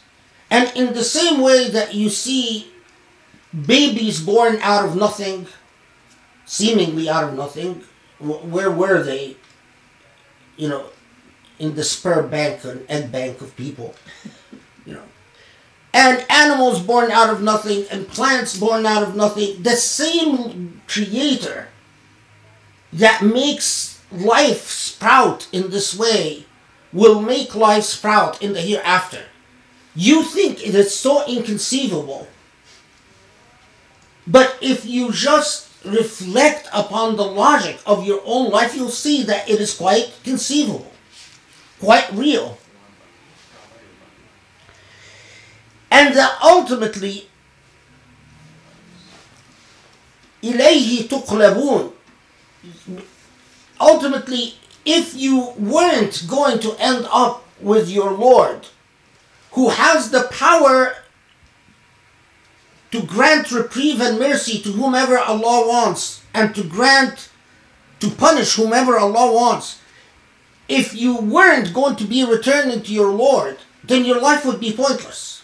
Then there would be no point to living life. In fact, elsewhere in the Quran it says, if you truly believe that your life is so pointless, kill yourself. Because there is, then you pop like a phenomena, like a bubble, and then disappear. Well, then what's the point? And then, وَمَا أَنْتُمْ بِمُعْجِزِينَ فِي الْأَرْضِ وَلَا فِي السَّمَاءِ وَمَا لَكُمْ مِنْ دُونِ اللَّهِ مِنْ وَلِيٍّ وَلَا نَصِيرٍ. This is verse 22. We know that you made great advancements and made great civilizational achievements, but know that whatever you do, you are not sovereign. You are not sovereign either on earth or in the heavens. And ultimately, without your Lord, you're nothing.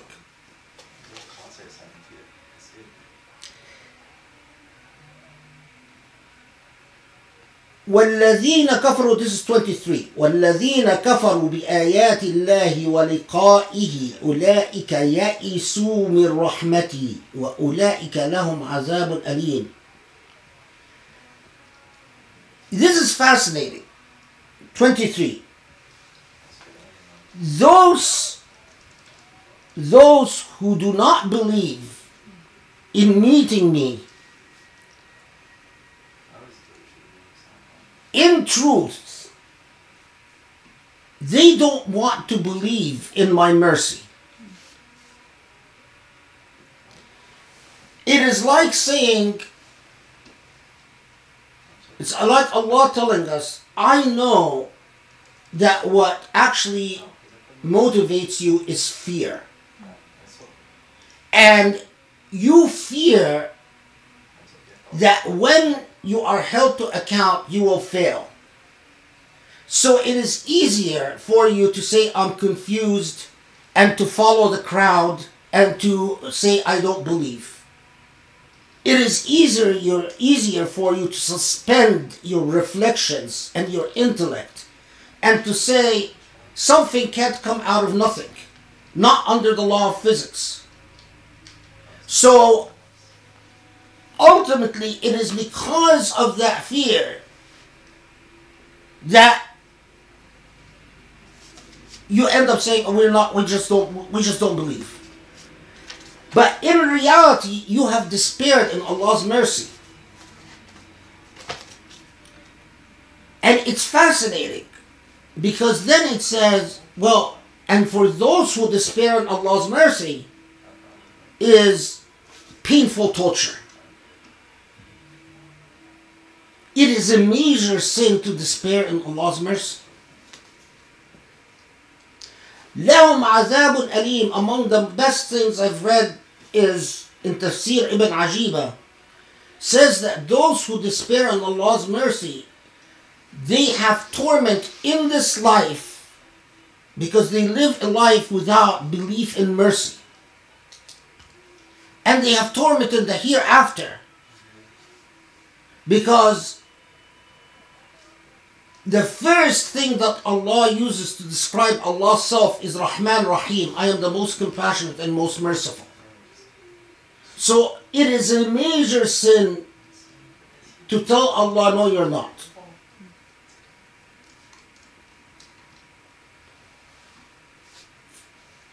For Ibn Ajiba and for so many, just that could transform your life. Just reflecting on that. You must believe. It is a sin to believe that Allah is incapable of loving you and showering you with mercy and absolution.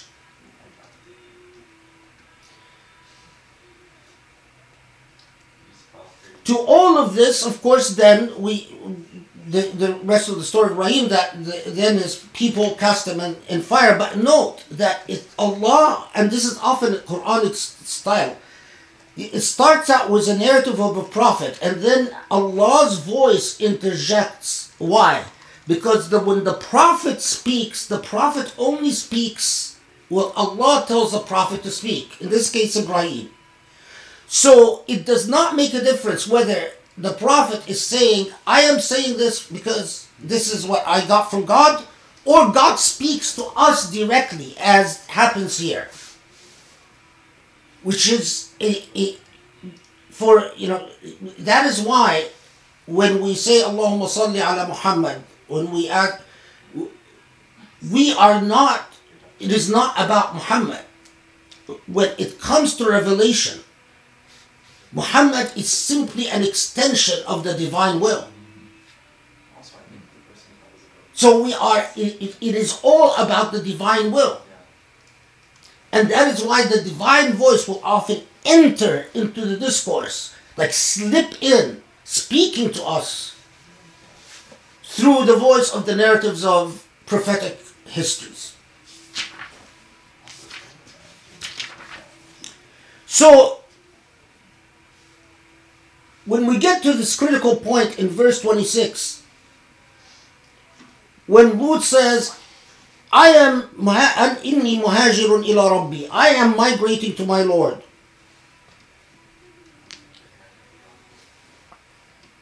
It goes on to tell us that from Lut, from Ibrahim came Ishaq, Isaac, Yaqub, Jacob, and tells us a little bit more about this hijrah of Lut. Lut tells his people, you are committing sins no one else has committed before you. You sodomize men, you commit highway robbery, وَتَأْتُونَ فِي نَادِيكُمُ الْمُنْكَرِ, meaning your social gatherings are full of sin. In the reports, if you dig around in the reports enough, I think I wrote that actually.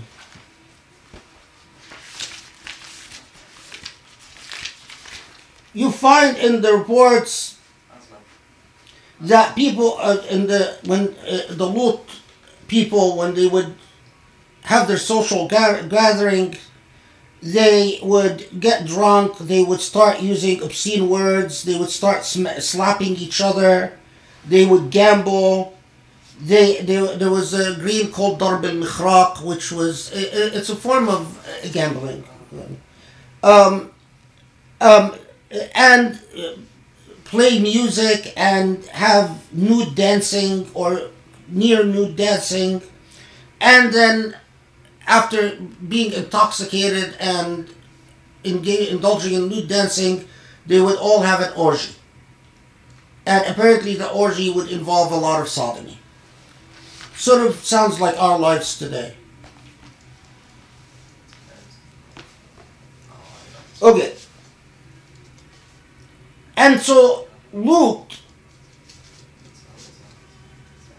that interjection that Lut prays to Allah, having withdrawn from all these sins, that Lut says, Allah, help me with these corrupt people. Allahumma ansurni ala qawmi al-mufsidin. So then the story that when the angels come to Lut and tell Lut that that these people will be destroyed, and which we encountered in another surah, that he is initially bothered by his guests because he knows that his people are going to come and try to rape his guests. I'm now at verse 33.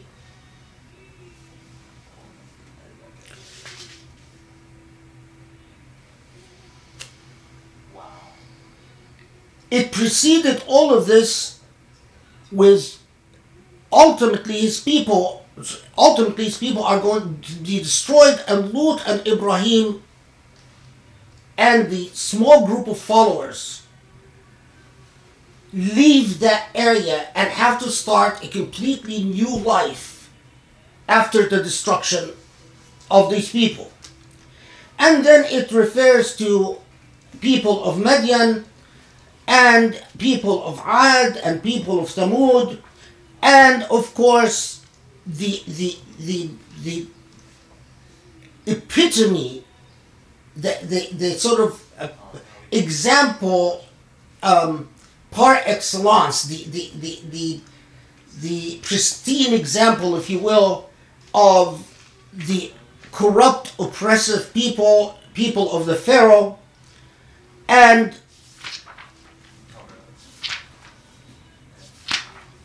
the destruction of the people of the Pharaoh. So goes through, as the Quran often does, a brief mention.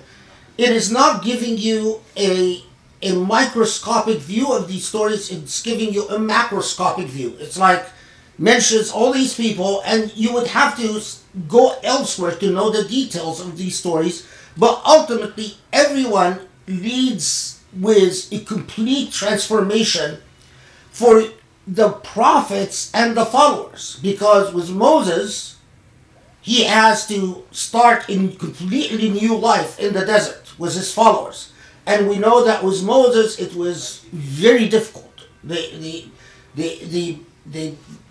attempting to start a new life with his Israelite followers, they're lost in the desert for 40 years. We know with the people of Shu'aib that similarly, after the destruction of the people, he has to start an entire, it's not the end of the life of the prophet, but a new phase in the message of the prophet. Might be rotating. Okay. So, if you are reading all of this, and you are going to get the message that what you are going to be asked to do, you Muhammad and his followers, is do hijrah, and you're reading all of this, what would you think is going to happen to the people that you leave behind? If you take the example of the stories that the Quran says, you think that they're going to be destroyed. But that's not what happens. And that's what's truly remarkable, is that that's not what happens. It's not so easy for these Muslims. All these previous people didn't build a lasting civilization. They migrated, God intervened, wiped out the problem, and they had to start from beginning. But what Muslims have to do is actually much harder. Because God is not going to intervene and wipe out the problem for them. They're going to have to present sacrifice after sacrifice after sacrifice. And this is what Surah Al-Ankabut is getting them ready for.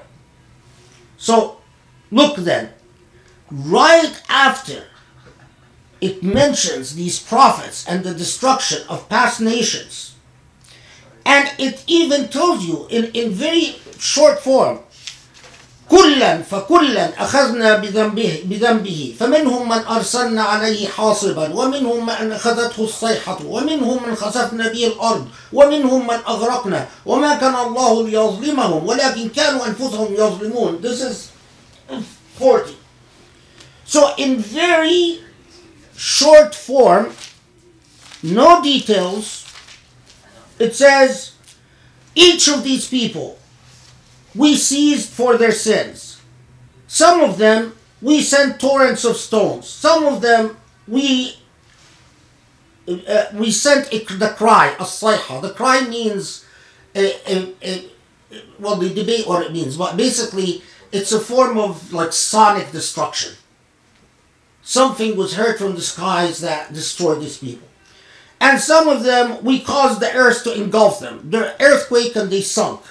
And some of them we drowned. And some of them we sent stones upon them. In all of that, and it's like, it's as if the details don't matter. In all of them there was divine intervention, and then the believers had to start a new life and migrate to their Lord. But in all of that, we did not wrong them. We did not wrong them. They wronged themselves. It is their lifestyle that caused their destruction.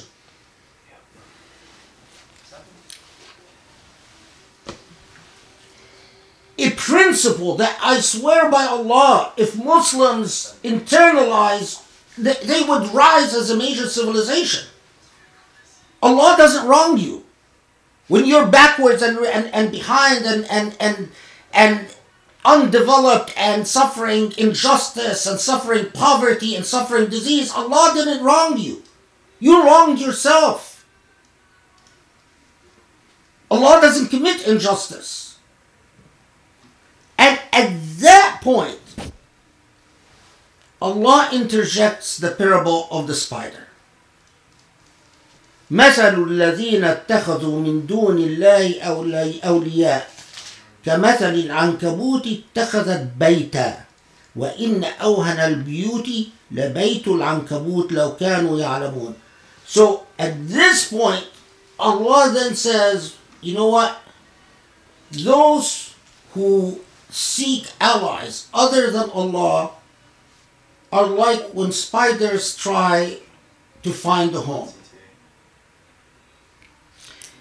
And the worst homes are the homes of spiders. If you only knew. Then you pause and you reflect on this like the early Muslims reflected on this. Spider homes. Okay. Spiders are arrogant creatures. They have a very big ego.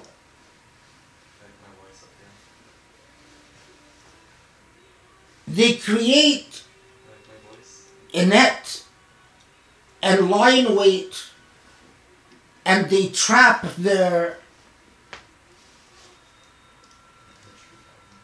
prey, and unlike other creatures, they don't consume prey when they're hungry. If they're not hungry, they store the creature for further consumption later. And often the poor creature will be wrapped up in spider webs and stored, will eat you later. The spider's home consists of just laying in wait. It doesn't really have shelter. Second, spiders, unlike many other creatures, once they procreate, the female will kill the male. So it's a solitary insect. No children, no homes. If the children stick around, the mother will kill the children as well. So they all have to dissipate, go. It's an arrogant insect, a lone insect, no allies, a vicious insect, no mercy, but relative to the forces of other things in existence, its nest, although the fibers are very strong, if you took the fiber and created, a human size fiber of a spider fiber, it would be extremely strong. But relative to the forces that exist on Earth, is extremely weak. A little bit of wind blows it, and passing mammal blows it. There are a lot of insects that won't be trapped in it. So, how is it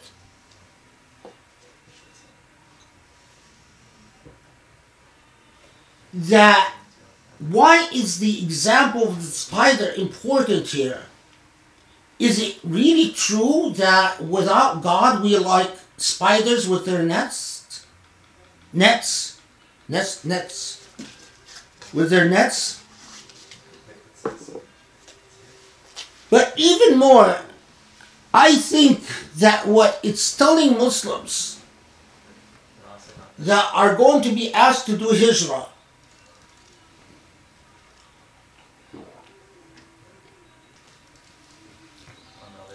is realize that the societies that you exist in right now are like the societies of a spider and its nest, or nets, spider nets. Meaning that it's all based on a mirage. It's all based on something that you think is permanent and lasting and meaningful. But if you have friendships right now, in the hereafter you're going to be cursing each other and blaming each other. Well, no, this person made me do this. Well, this person told me it's okay. Well, this person didn't, I was just following this person. If you think you have financial security, but in reality, it's all up to Allah, as we'll see right in a second in Surah Ankabut, because it comes to that. And if Allah will, your entire social and economic structure and the entire palace of your life that you've constructed yourself would fold.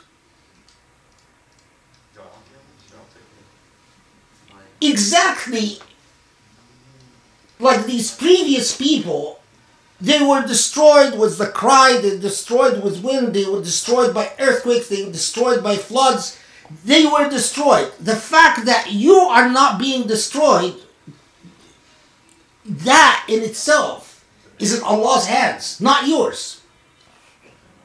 It's like the obvious point, like saying, when Allah says, the skies are held by your Lord, and if your Lord would have willed, the heavens would have come crashing down on earth. Creation itself is very fragile. It's sustained by a remarkably accurate mathematical equation. If it deviates a little bit, everything would come crashing down. The fact that we haven't had a comet or an asteroid come and exterminate us is in the hands of your Lord. But you are so arrogant that you don't want to see it. A little virus could come and exterminate you.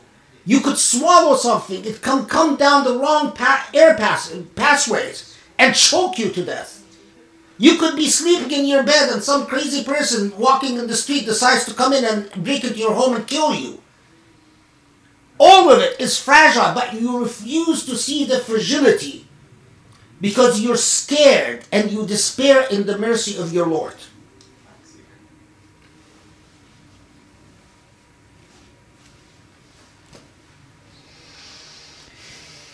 وتلك الأمثال نضربها للناس وما يعقلها إلا العالمون. Oh my God. These examples we give to people, but the only ones who truly understand it are those who truly reflect on it. وما يعقلها إلا العالمون. Only the truly knowledgeable reason through it and understand it. So it is reason that if you reason correctly about cause and effect, you would come to this conclusion and you would surrender.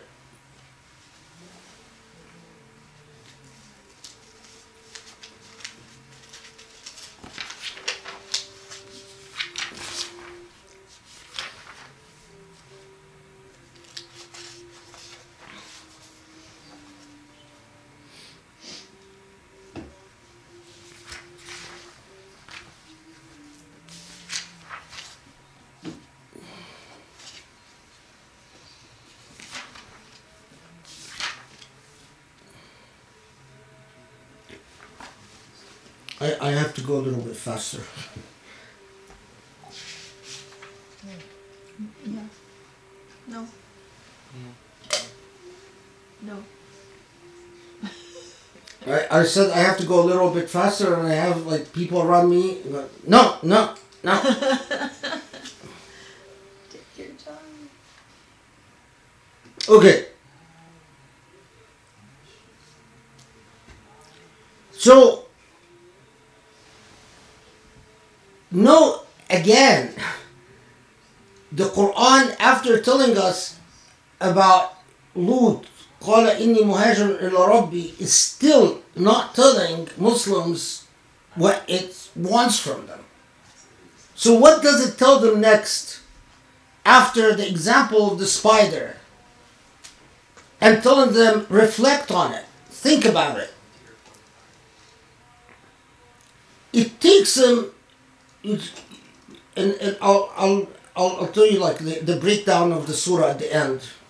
I usually do it at the beginning, but with this Surah Ankabut I want to do it at the end.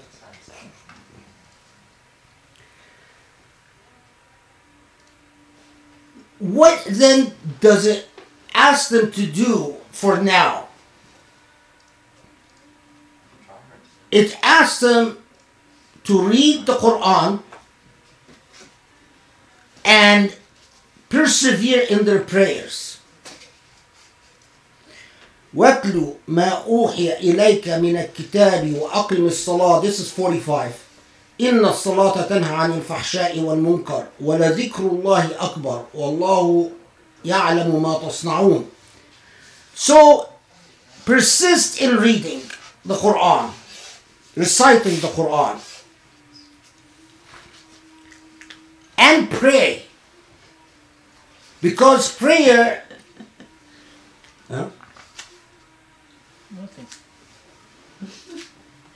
Because prayer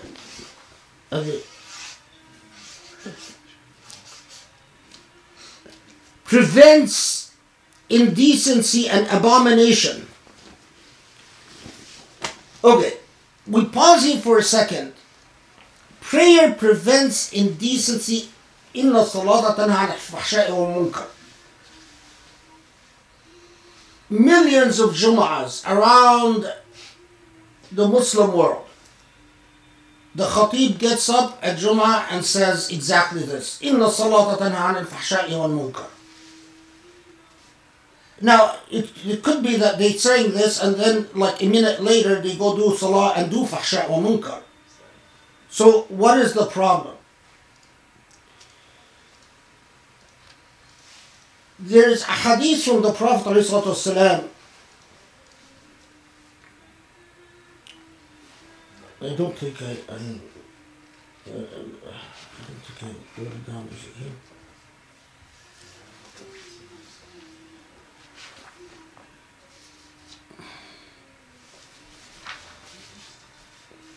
There is a hadith from the Prophet ﷺ that if your prayer does not prevent you from indecency and sin,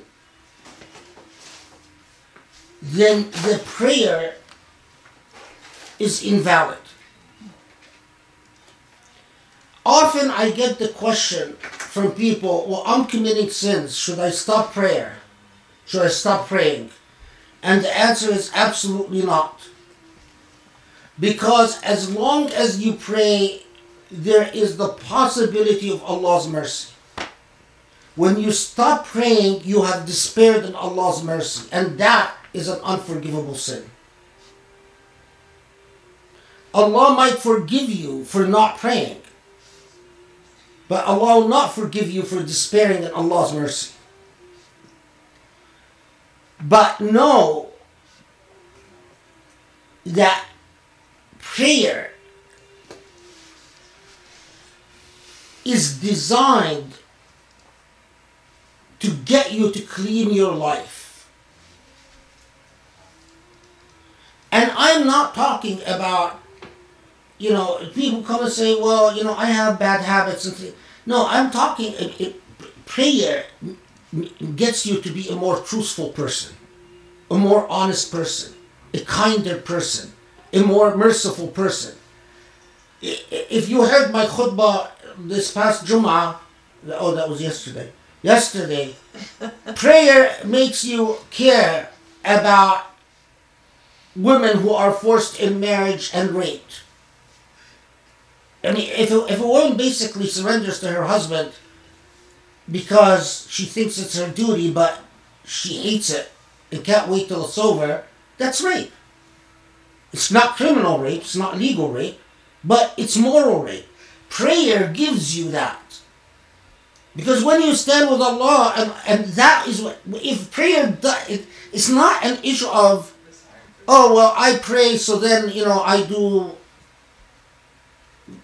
I feel like I'm a great pious person because I do more tasbih, or because I, say astaghfirullah every time I see a naked arm or a naked leg or, some hair or something like that. That's you could say astaghfirullah about all the nudity in the world, but if you don't care about a woman suffering in her marriage, that's not taqwa.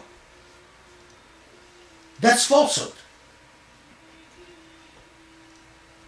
So we have to, I trust you get what I'm saying. Okay. So prayer, now what is the most critical thing in prayer? وَلَذِكْرُ اللَّهِ أَكْبَرُ. That's earth-shattering.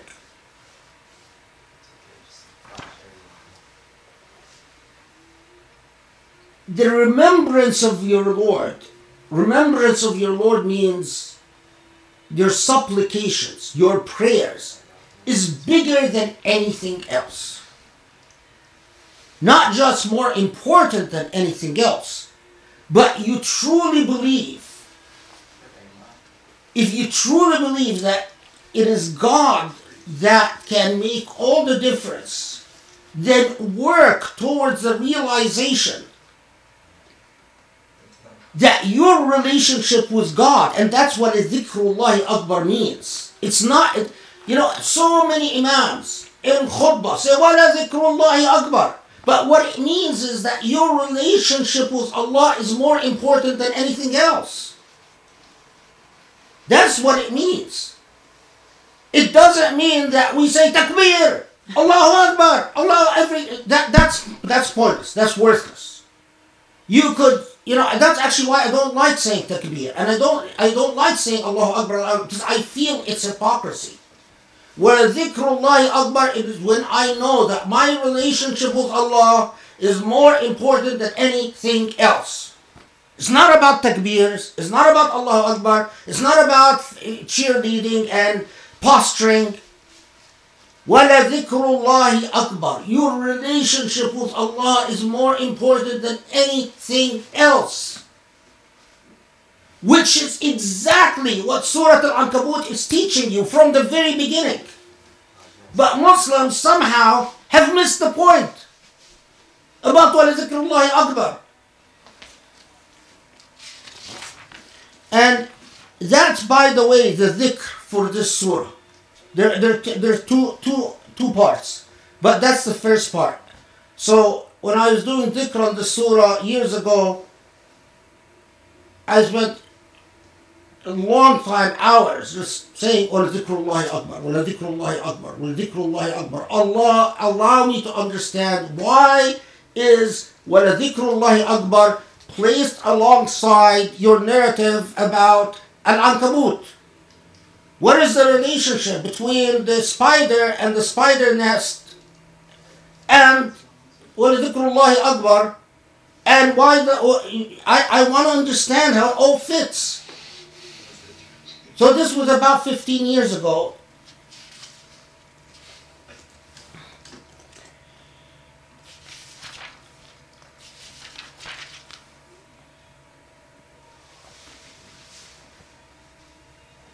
Okay.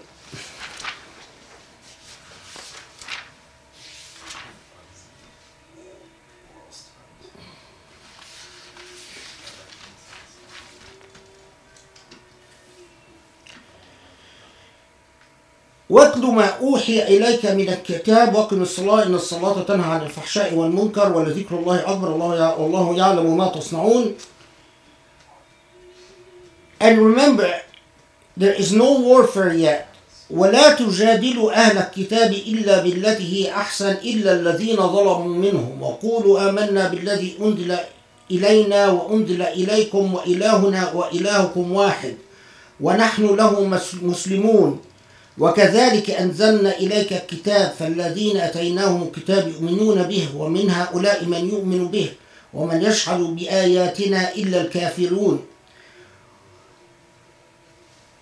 So at that point, this is now verse 46. Lest you think that all this about migrating to God means animosity towards the people of the book. Of course, there are reports that say that this was revealed about Nasara Najran and so on, but none of it is reliable. But what is important is that as it is telling you, وَلَذِكْرُ اللَّهِ أَكْبَرُ,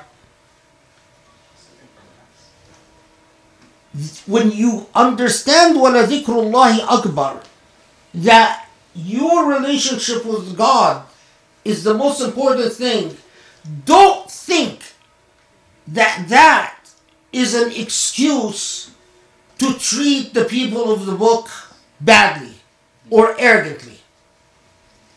So when you speak to them, when you debate with them, بِالَّتِهِ أَحْسَنُ. بِالَّتِهِ أَحْسَنُ means beautifully, not just nicely, beautifully. When you speak to them beautifully and tell them, we worship the same God, people. But we have serious disagreements. Precisely the way some Muslims today think that when they sit there, Allahu Akbar, and they think by saying Allahu Akbar, they're demeaning Christians and Jews. Surah Al-Ankabut exactly taught you that that's not what you're supposed to do. When you say Takbir or Allahu Akbar, you're not supposed to feel superior to anyone. You're not supposed to feel that you are better than anyone. It's exactly the opposite of what Surah Al-Ankabut taught us. These are not people at war with us. We're not talking about people who have stolen our lands. We're not talking about people who have killed our children. We're talking about just Nasara, Christians, and Jews who are minding their business. And we meet them in the market, as would happen in Mecca. And they would say, what are you teaching? We're teaching that Muhammad is the awaited Messiah. Well, we don't agree. Okay, you talk to them beautifully. Some Muslims reach the absurd position, in my view, that, this was abrogated by the jihad, by the later revelations about warfare. This is empire speaking and politics speaking, not morality and ethics.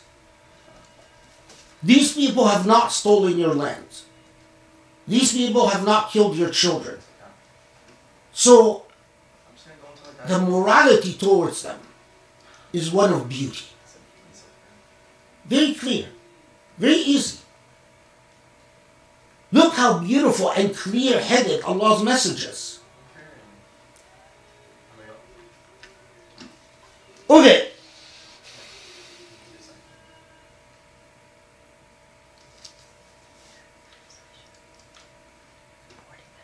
And then,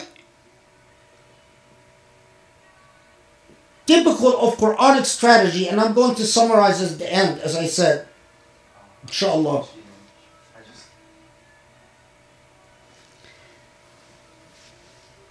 They have various excuses as to why they won't accept. They know Muhammad is truthful, but they have various excuses as to why they won't accept Muhammad's message.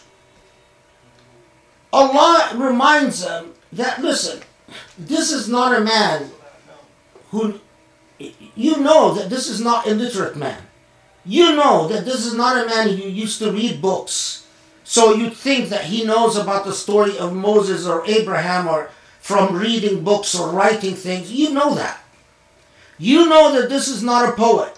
You know that this is not a man that spent time with scholars and sages. But the main excuse that the Meccans have for not wanting to accept what Muhammad is telling them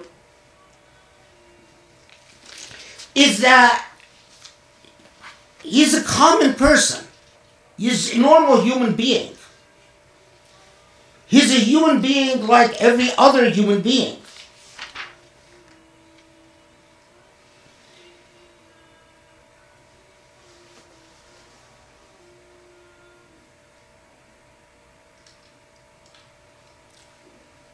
I'm looking for something because I'm misremembering where it occurs.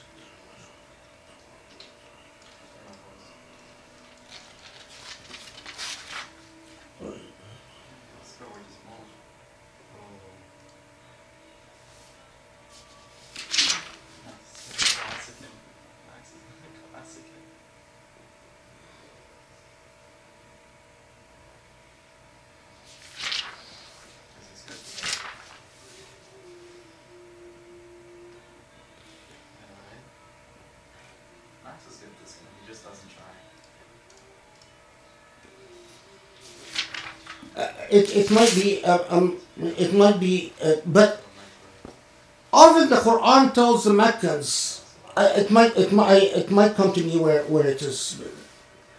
Often the Quran tells the Meccans, the issue is not that he's a normal human being. All the prophets were normal human beings.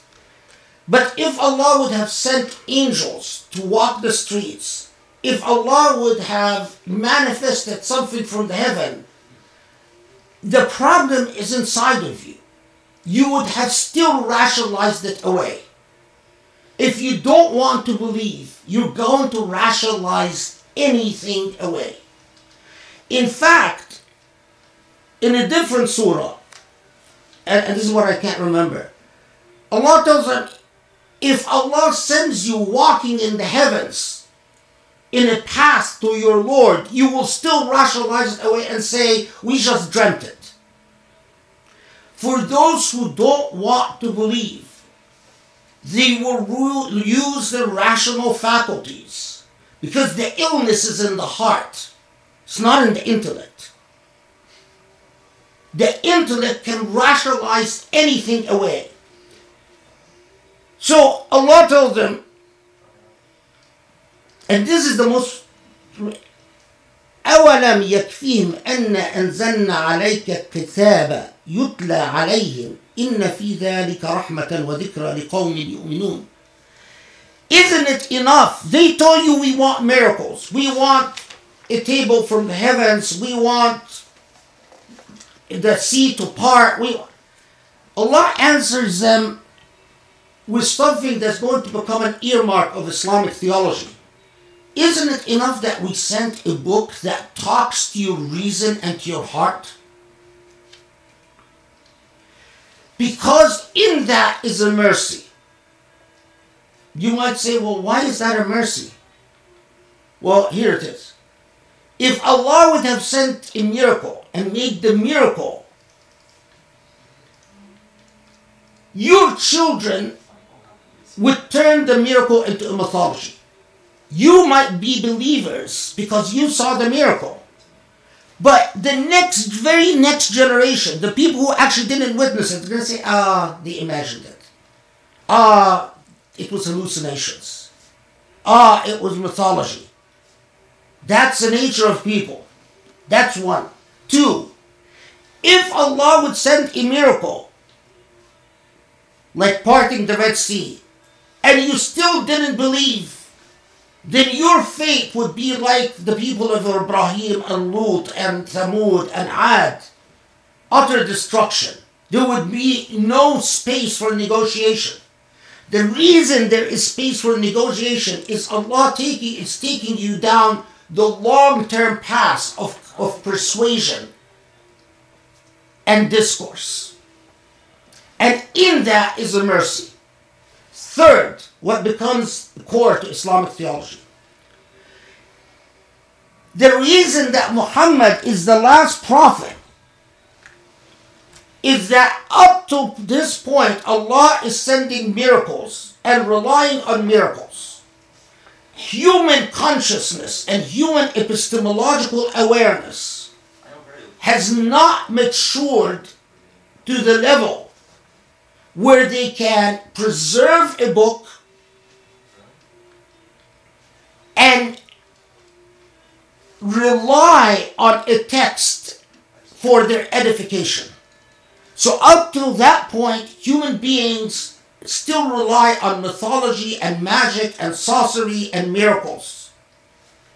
By the time Muhammad comes, Allah makes a determination, okay, you have matured enough to know, I, God, the Maker, know that I can put a book among you and know that you have reached the level of maturity to preserve and protect that book and turn into a literate civilization rather than a civilization relying on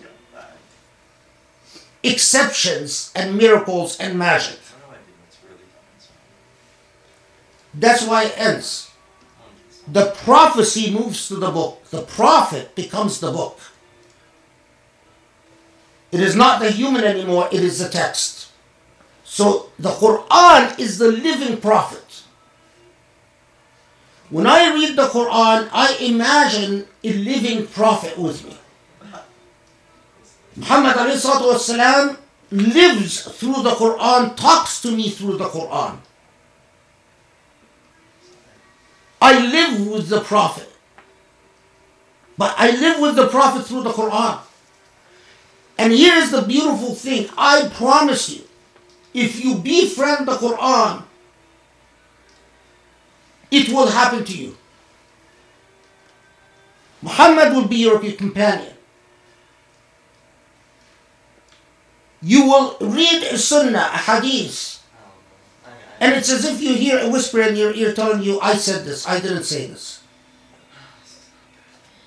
But it is through the prophecy, the revelation of the Quran, that becomes the prophet. That's why it says, أَوَلَمْ يَكْفِيهِمْ أَنَّ أَنزَلْنَا عَلَيْكَ الْقُرْآنَ أَنزَلْنَا عَلَيْكَ الْكِتَابَ. Isn't it enough that we sent you the book? That's weird, man. You already know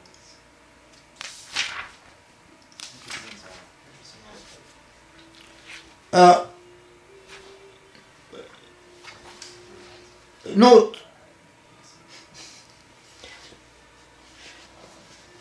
Okay, yeah, we'll get it.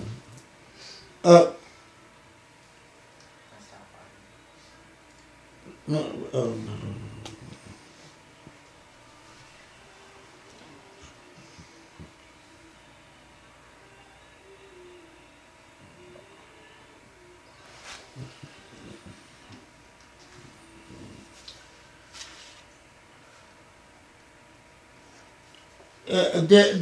where I was telling you that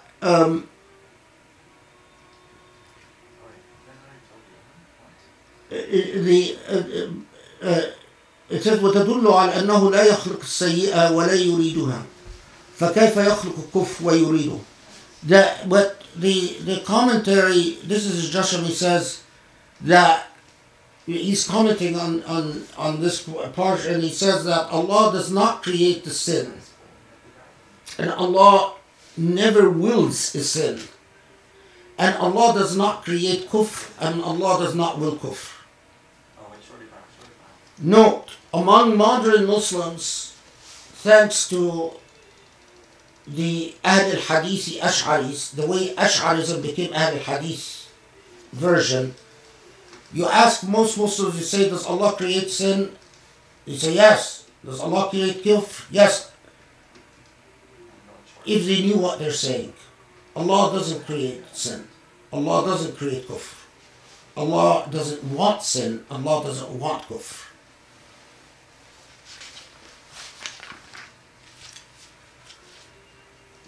Okay.